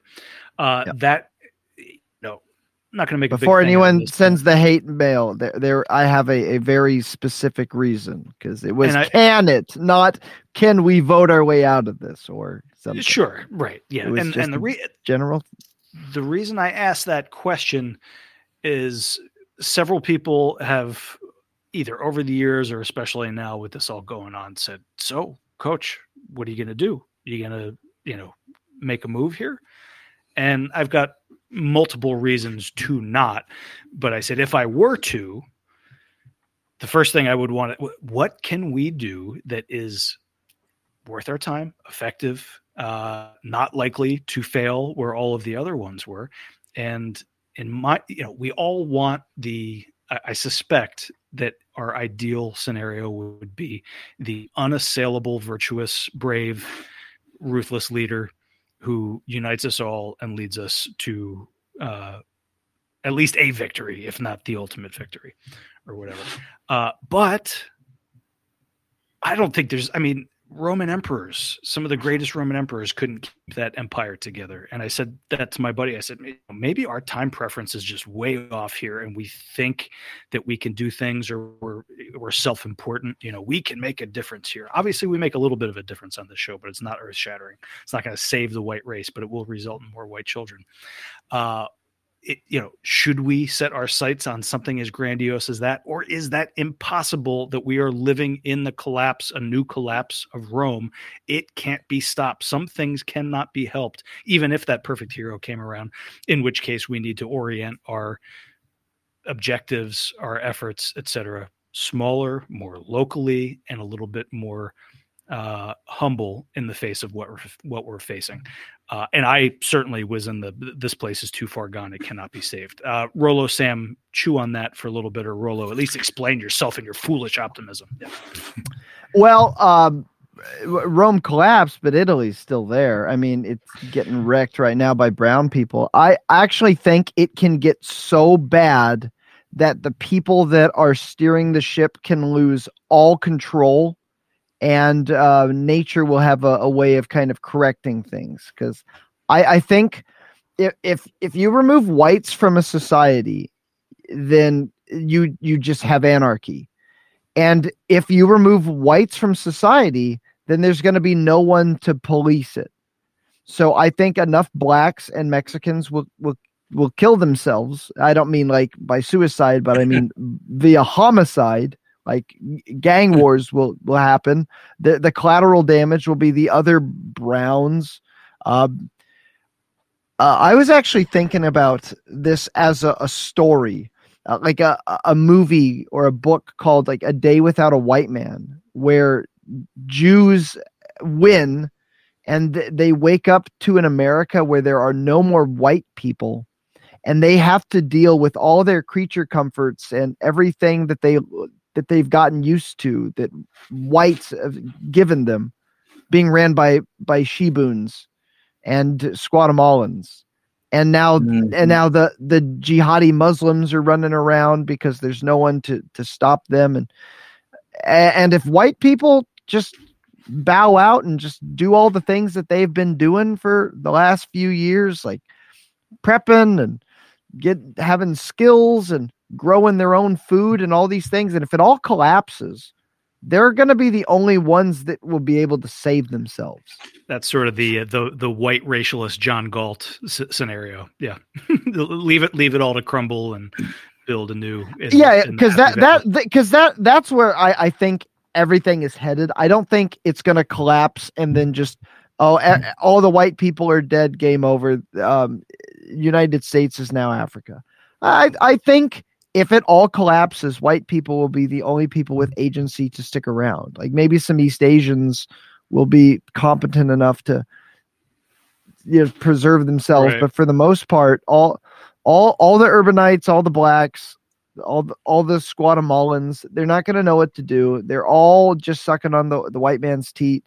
And if that's the case, then white people are not going to be helping them anymore, because it's going to be everyone for themselves.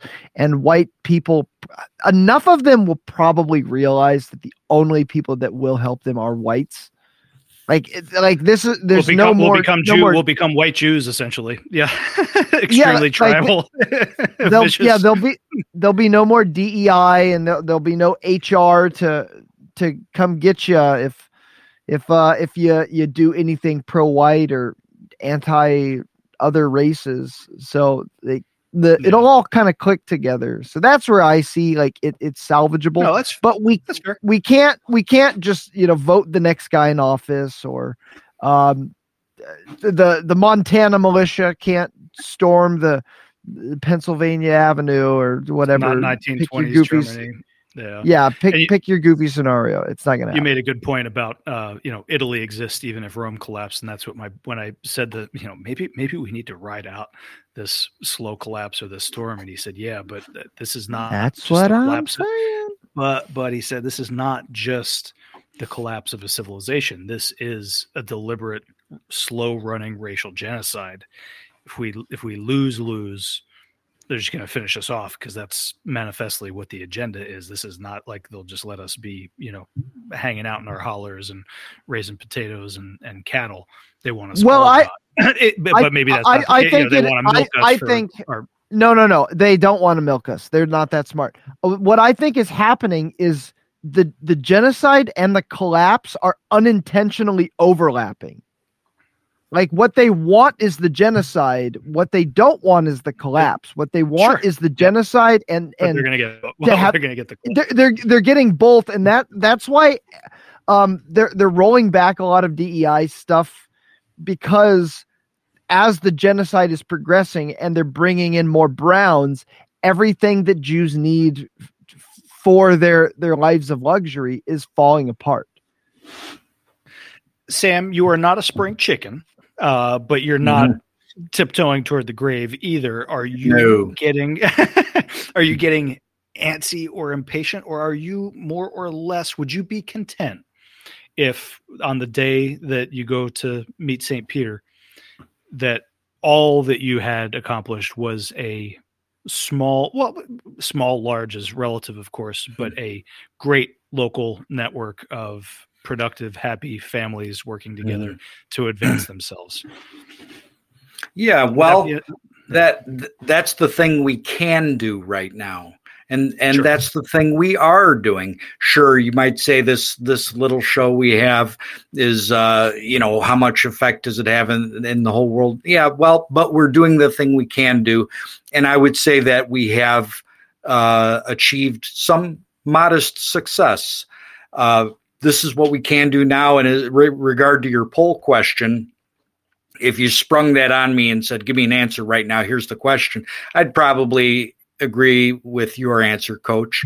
But if I thought about it for a while, I think that I agree with Rollo in the sense that, sure, we can save this thing. We absolutely could save it. It's all in our heads. It's all mental. The day that white people decide to do it, we will do it. That's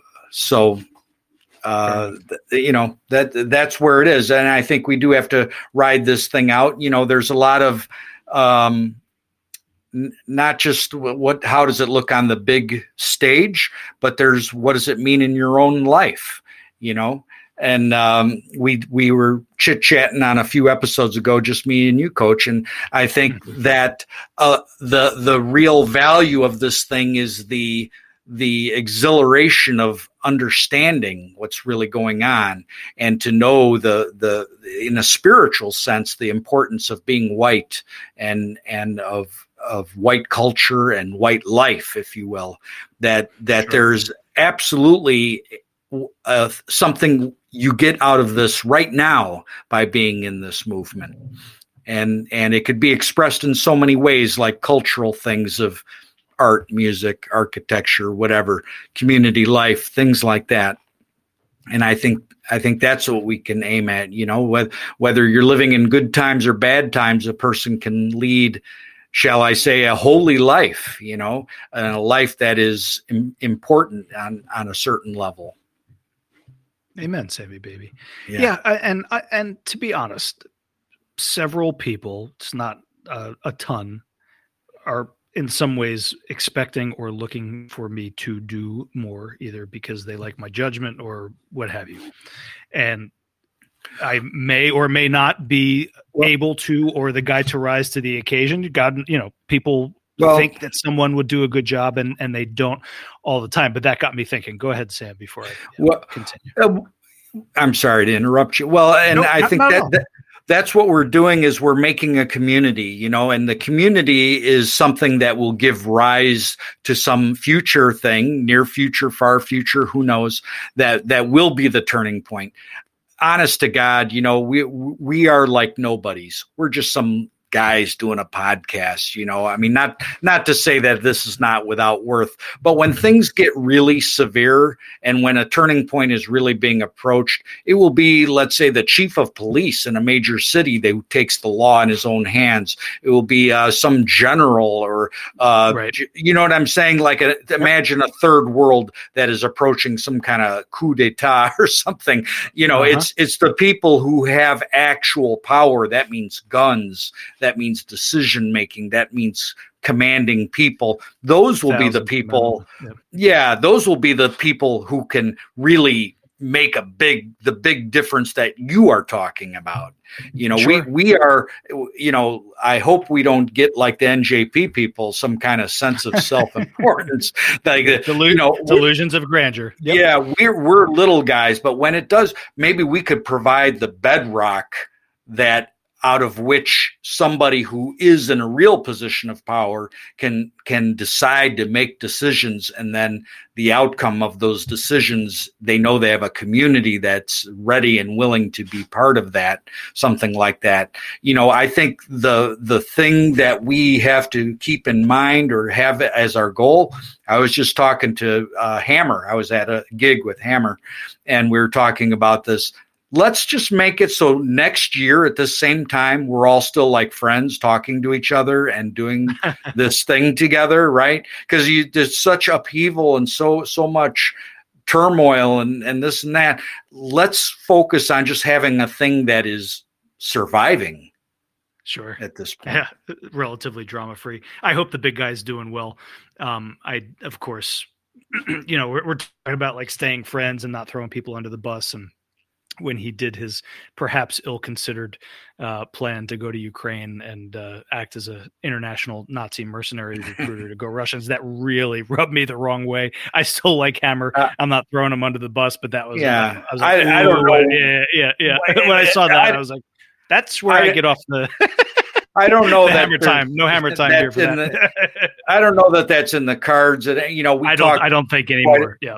Quite a bit, and that was not talked about at all. I think he's a great guy. I think he's his heart's in the right place.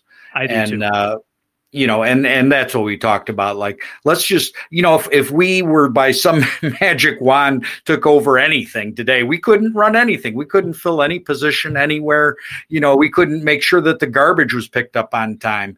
No, not with that attitude, Sam. Come on, give us a little bit of credit. Yeah. People would be saying, put the Jews back in charge, So we got, the thing we can do is to make this thing solid and next year, this same time, we're still here. We're all friends. We're doing this thing. And then the conditions will drive the big changes that we dream about. Like I said, people with real power that are the chief of police, some kind of general in the military. I don't know, whoever. Those people will make decisions that will really change things. But what we are doing now is setting the stage that there's an ethic, this white nationalism, and we're together, we're fostering people to have families and we support each other in our local groups. But Sam, I want a hero to come along on a white horse and fix things instantly, ask us for help and for it all to be quick and easy. When we have this type of community that somebody could rely upon and rise out of, maybe somebody like that will be coming. Well, and it got me thinking. I said, all right, so this thing is mostly tragically melting down. Maybe it had to happen and it was good that it happened. I don't know. Mm-hmm. I said, what would you commit yourself to or be willing, whatever, what would you be interested in actually dedicating yourself to 2024 next year? And I tried to cover the waterfront of things that either were going on or were in the realm of the near term possible. And unfortunately, auto delete killed it, but I remember it pretty well. And one of them was active. And this is just, what would you, putting everybody on the spot, the brain trust, putting you on the spot, what would you commit to working toward in 2024? And one of them was activism, either a new activism group or an existing one. Patriot Front, take your pick. There was simply focusing on homesteading and prepping. Maybe building local connections, being the guy who sells beef, etc. If you want to stock self-defense items and, really harden yourself, gold and all that stuff. Another one was informal social networking. Things are obviously that is always going on, but I just wouldn't want to commit to meeting like-minded people and, getting the families together, et cetera, having a good time, making friendships. And then one step up from that was something more formal, a group or an organization, whatever you want to call it, where there are rules, positions, tasks, things to do, stuff like that. And then the other one was a new political party. And then, of course, another one was politics, either local or national politics. Just commit yourself to actually getting involved in the system as it is. And yes, that would probably mean trying to go in as a Republican. The results I don't have handy, but I remember them damn well. New political party, 0. The 2 top vote getters were both of the networking options, the informal social network and the more formal with roles and responsibilities. And after that was activism was close, and then the sort of buckle down for the coming storm. So that's at least where our people's minds are, that they are still in the game to build those bonds, make friendships, work together, whether it's just getting together and helping each other informally or building something or joining something with the structure. Take it. Well, there was 2 options you didn't even include in there, which would have got my vote, which is number 1, go to Sybaris Romantic Getaway. And and then the other one is go see Wellington Arms at a gig. Did I miss it? Was it a Wellington Arms gig, Sam, where you saw Hammer and everybody? Yes. My invitation must have local. Lost in the mail. There's local. There's no way. I thought you were going to say the Wellington Arms gigs was at Sybaris. I'm like, wow, that's killer. Yeah, you have more New White Life from that one show than all the Full House episodes put together. To the audience, look, think about this stuff. There's some happy medium between grandiosity, and now we're going to take over the galaxy and this is all hopeless. I'm going to completely check out and screw white nationalism and all these backstabbers and, gossip mongers and incompetent poops. Don't know what to tell you. But don't give up. Please don't, because there are tens of thousands of people who are not giving up, hundreds of thousands, maybe millions around the world who are not giving up. And we need everybody. And of course, when in doubt, have another kid or, redouble your efforts to find that keep winning lady. Moving on. I don't have too much here, and we're already at almost 40 minutes. Sam, anything in your stack? I got a couple things here, but want to go to you first. I didn't have anything. No. All right. Very good. Rollo, anything bugging you? Nothing bugging more than usual. Oh yeah. I knew that's what you meant. Very good. Then I am going to throw out to the audience my knee conundrum. This is not a selfish topic. I think this is relevant for a ton of people. It's that it grows, right? My knee doesn't grow. I was very embarrassed I didn't get that haiku dad joke. But as listeners, loyal listeners to the show will know, about a year ago. Oh, E. Michael Jones. Thank you, Sam. I had it in the notes on the first page.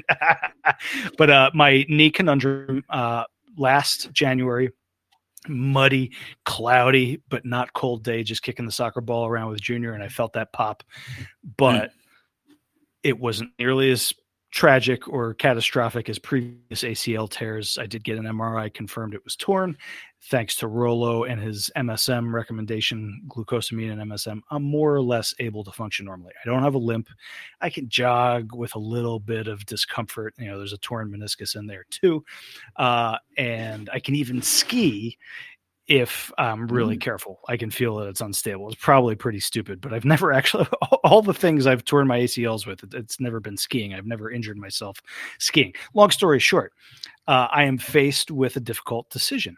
Do I get the ACL repair, which I have a window of opportunity to do this coming year with a little bit of time off saved up that I didn't have earlier in the year? Or do I just go about my life with a imperfect but more or less functional knee? You know, I can't really play. I can't play basketball. Shouldn't play tennis. I can maybe kick a soccer ball around a little bit. So I'm half hobbled, but I'm still functional. I'm 42 years old. And the other factor is that insurance will cover it. The recovery is kind of painful and long, but it's nothing I've been through before. So I put another poll, really crowdsourcing the wisdom of numbers or the wisdom of crowds here. And 80% of the brain trust said, get the surgery. However, invasive surgeries, if you can avoid them, it's generally a good idea. The stuff that goes on in hospitals, the risks of complication, the time, I'm not a spring chicken anymore. And the surgery is not like guaranteed or anything like that. Oh, sure. Yeah. I mean, it's not like, oh, you go get this thing and then you're perfect. That's not the case. Nope. Yeah, it would probably be an improvement, but it's not guaranteed. And he wants to take it from my hamstring. In the past, I've gotten cadaver ACLs, which is a less intrusive surgery. Cadaver meaning I got some old dead guy's ACL, maybe a young dead guy. But he said that if you take from the hamstring, sure, it's a more involved surgery, but that will last a lot longer. So I'm thinking, man, you know, it's really a question of suffer now and enjoy later, or sort of waddle through with a constant sort of toothache, essentially, of the knee. I'm leaning towards getting it done, but I'm by no means 100%, but 80% of people, I don't know why I'm talking about this on the show. I just thought maybe it was relevant for people out there who have medical issues and are debate. You know, that's a pretty regular thing for people as they get older, you know, the serious intervention versus trying to live with it. For example, Sam, the medical professionals wanted to give him a penis reduction surgery. No way. Just make it through life, you know, with that thing hanging around. That's what I got going for me, you know. Everybody's got to be good at something, Sam. That's right. You got that swang. Okay, that does remind me of something that happened to me recently. Go ahead, Rollo. So I donated blood recently, and I took a screenshot of one thing that it said, like when I got this email for it, and it said race matters, and then there was a little thing under it. It said, like, be sure to check your race because some people have ailments that are specific to race. So you could be helping save lives. It was basically saying, say what you are because race, like blood doesn't mix. Biological realities is cutting through the American Red Cross typical propaganda. Race matters, and that's when it comes to blood donation. Well, yeah, and that's a new thing, but that was just an interesting thing. But the thing that was actually that I wanted to talk about, it was the person who was taking my blood. I don't know how to describe her other than like she is a midget's equivalent of like a Stacey Dash. I'm interested. Yeah. The midget part really makes it interesting. Like, was she actually a midget or just a short Stacey Dash? Because that sounds. No, she was white. She was white, but she didn't, because midgets all have that kind of like Down syndrome type face where they all look the same. Where she was mostly midget shaped, but she was probably about 4'6". She was actually good looking.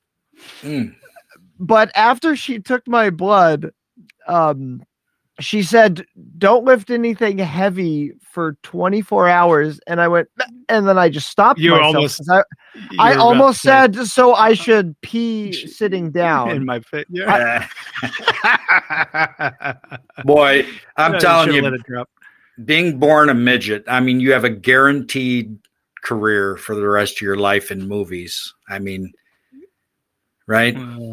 That's maybe guaranteed in midget tossing. You could always get that. Yeah, but I don't. I mean, there's only one Peter Dinklage in so many. But there are no midgets. Steady work. There are no midgets that are unemployed. Wow, Sam really going out on a limb here. I'm going to go find some unemployed midgets tomorrow. Real ugly ones. No chance to make it in Hollywood. Yeah. There's no those are the ones that get tossed. Yeah, there's no midgets that are struggling to find a job. No. I mean, if anyone thinking of having children, if there's something you could do, think about having a midget. Yeah. Just consider it. If you want to have a child, think about having a midget. Okay, tell your doctor, I'd like a midget because he'll take care of me financially when I'm older.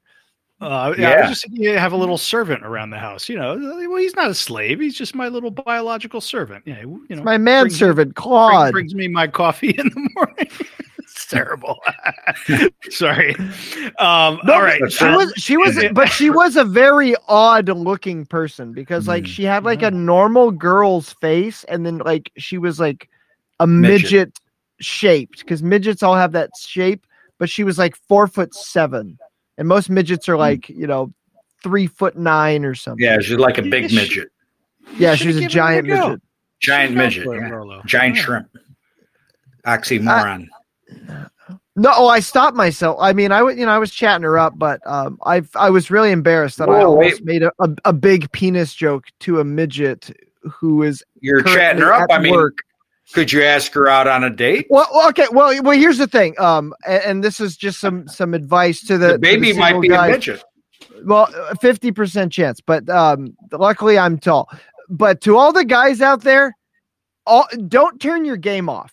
Chat with every woman you can, just because you will always need the practice. Yeah, sure, yeah, just always do it.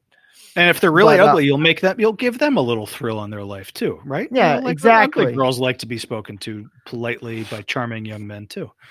Yeah, good practice. Yeah. And as far as that ACL or whatever you called it, Coach, that surgery, what do you think, Sam? Maybe you should hit up Mike Beth. Maybe he can give you some tissue. No. Hold on. No. I thought he was saying Mike was going to die soon, and I could get his ACL. No. Hold on, guys. No. You take a little bit out. Just take a little bit out. No, what are we doing? Let's take it from the guy who didn't give Mike the kidney. He's still got. What are we doing? Robert. Keep your kidney. Yeah, he's got two kidneys. He's got a liver. He's got a heart. He's got ACL. Let me wet my beak in your knee. Yeah. Very good. Rolo, did you donate just to be a good person, or you wanted to get HIV tested through the back door by the donation process? Both. But no, it's good.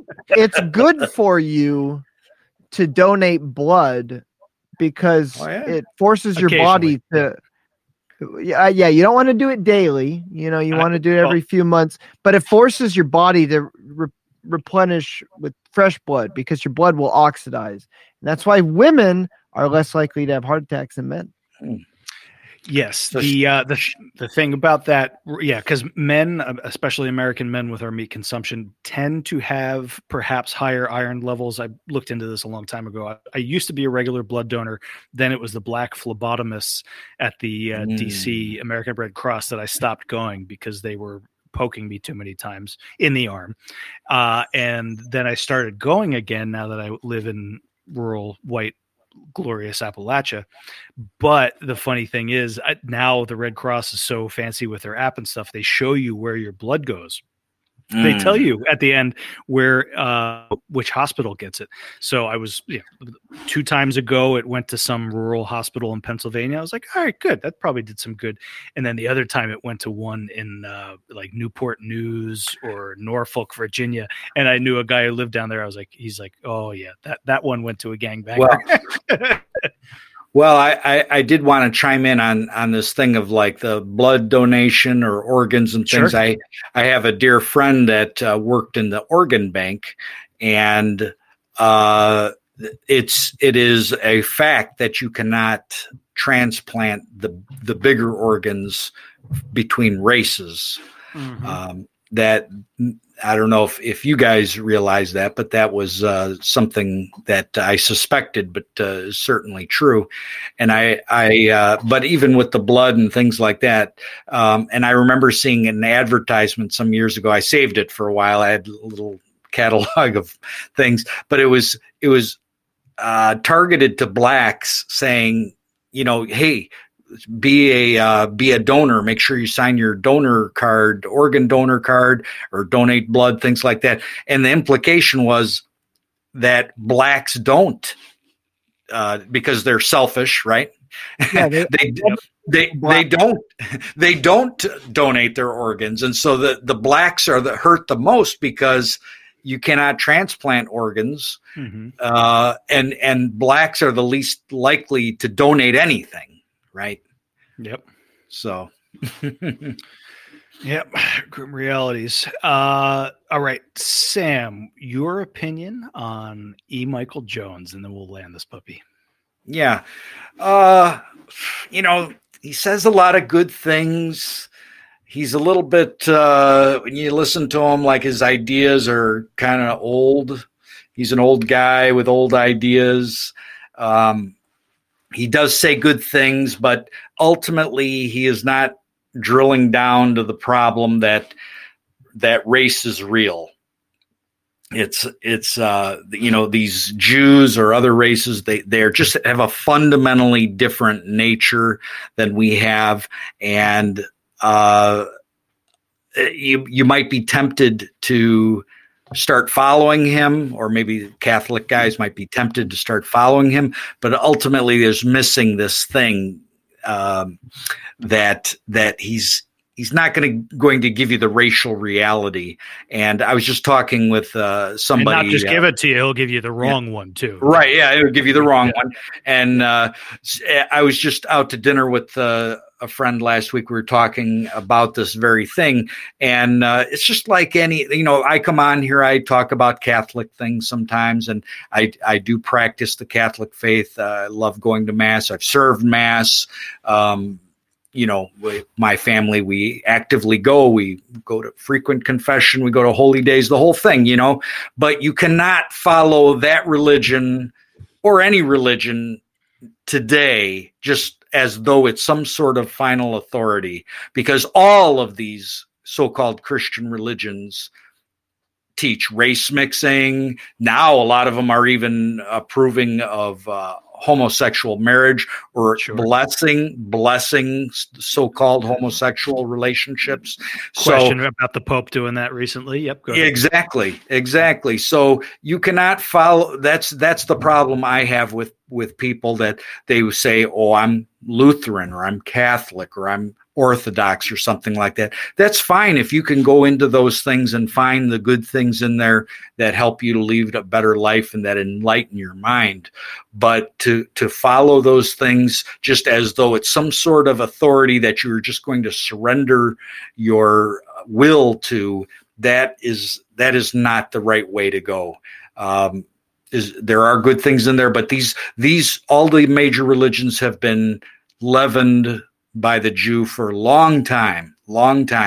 And they fought like hell to get this interracial marriage thing accepted. It probably took 40 years for the laws to be changed, Supreme Court decisions to be made, and break down the people's resistance to it. And probably a lot of people resist even to this day of that thing.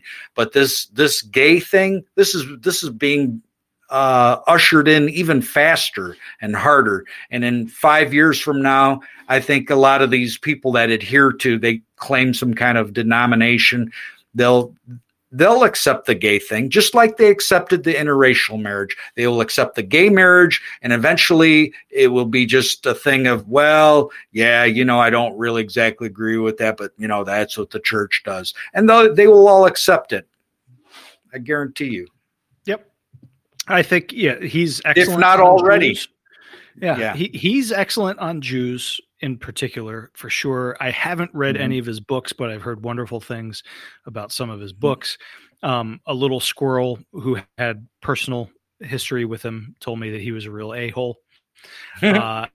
And yeah, his denial of racial realities and what certainly seems to be an excessive apologetic, just he's a company man for Catholicism, almost to the point of being unquestioning, to the point where, Pope Francis clearly was tiptoeing toward papal sanctification of gay marriage with whatever sort of worm-worded declaration he made. And, he was like, well, he's blessing the sinners, not the sin, or he's blessing something like that. Oh, that's such a joke, because if I was some kind of prominent Catholic, if I was some kind of prominent Catholic or something like that, and they got wind of the way I believe or things I talk about, I would be thrown out so fast.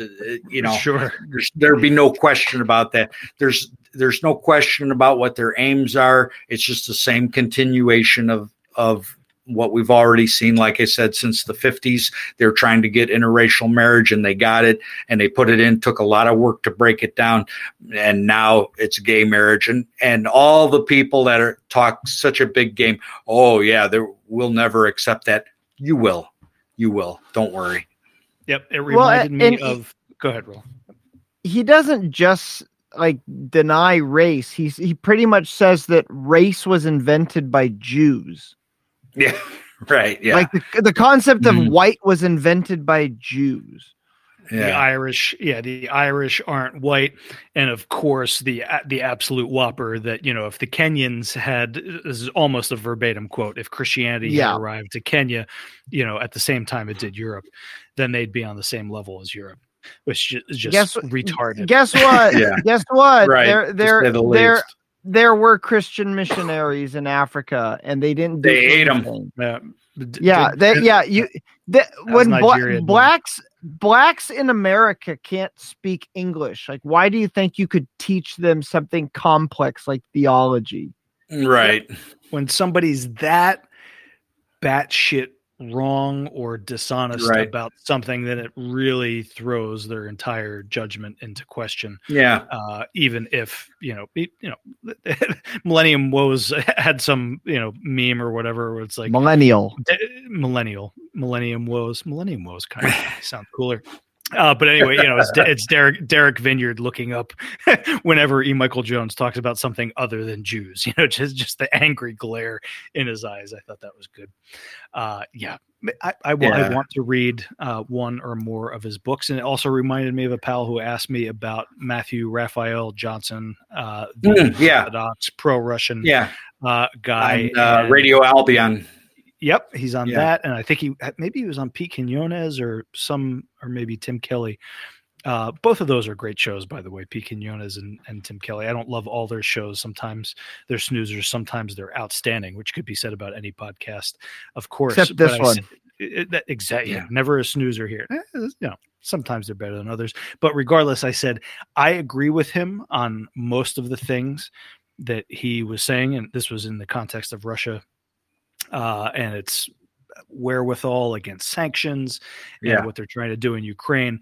But I said, I just take it with a minor grain of salt, because he is clearly a company man when it comes to Orthodox Christianity and Russia. I have no idea if he's getting paid by them. That's clearly his bread and butter. He is an expert, but he has a vested interest in presenting Russia in the most positive light. I tend to present Russia in a positive light, but I don't have a vested interest whatsoever in Russia. At one point, I owned some Russian stocks, and then the American Security Exchange Commission just thunderstruck them down to zero. That nope, you can't own Russian stocks anymore. It's like, oh, okay, whatever. They're just in my IRA. It was some broad-based ETF. So you always have to consider the source and wonder what someone's agenda is. We all have agendas of one type or another. Obviously, ours on this show is the fate of the white race, not to be all grandiose about it. But when you get into the weeds, that's when you do sort of start to wonder, does E. Michael Jones care more about the Catholic Church than he does the white race? I think the answer is probably yes. Does Matthew Raphael Johnson care more about Russia, perhaps, than the white race. I don't know, maybe. But I certainly got that sense of clientitis from him. That's an old State Department term when you've spent too much time in country and you start to identify with your host country and culture, perhaps to cloud your judgment. Just a little life lesson there at the bottom half of this second show. Gentlemen, thank you very much. It was it was like a little bit like walking a minefield. Didn't want to get Smasher in trouble. Didn't want to come across as fire-breathing maniacs ourselves, nor vindictive harpies or, kick a dead horse. But frankly, some of those guys kicked a dead horse, right? It was like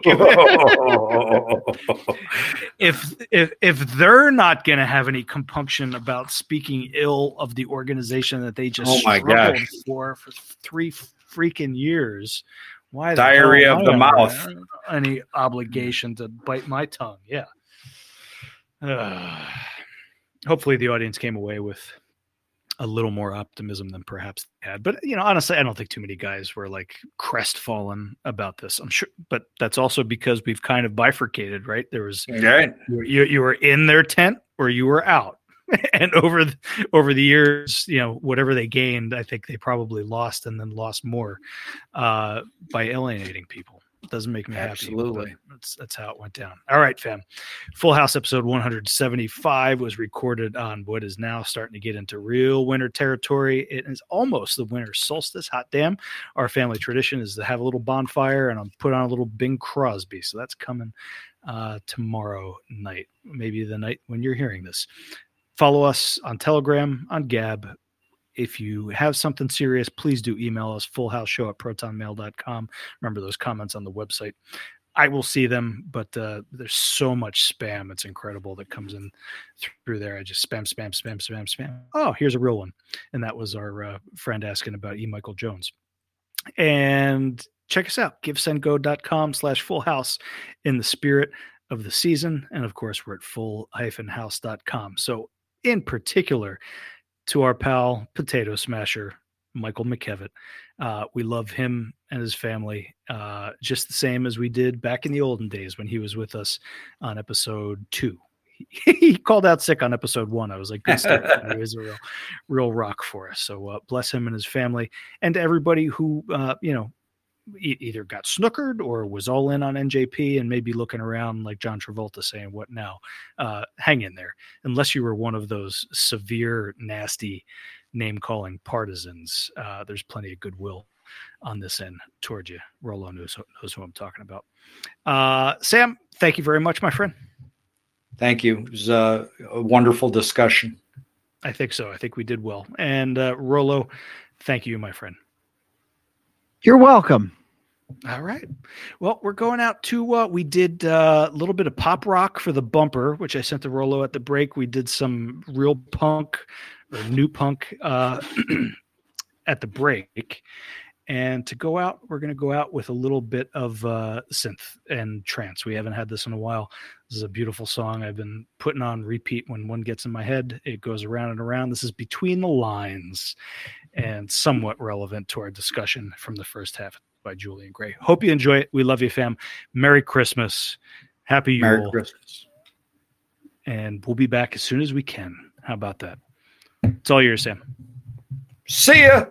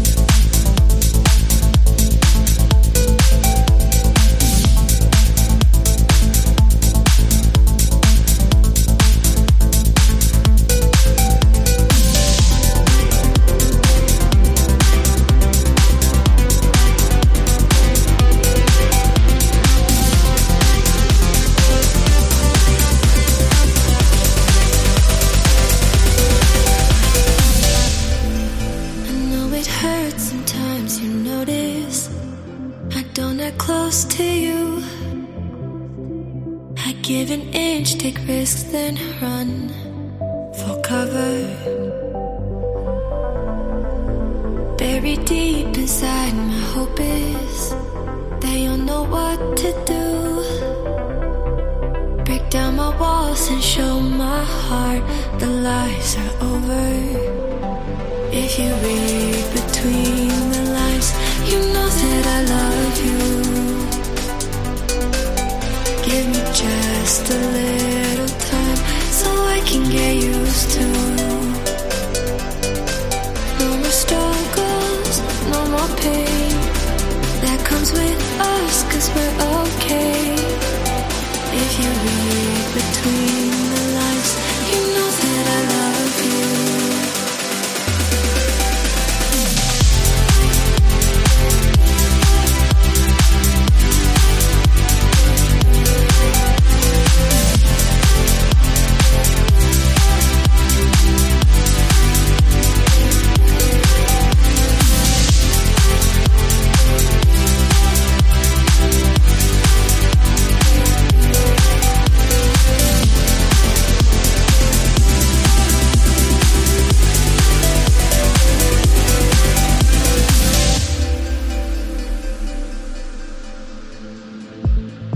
Too scared to close my eyes with you here. It's quiet sighs, I'm too paralyzed from all the nightmares. You hold my hand and things just feel right. 100 times I've been told to look over my shoulder and feel what's happening. If you read between the lines, you know that I love you. Give me just a little time so I can get used to. No more struggles, no more pain. That comes with us, 'cause we're okay. If you read between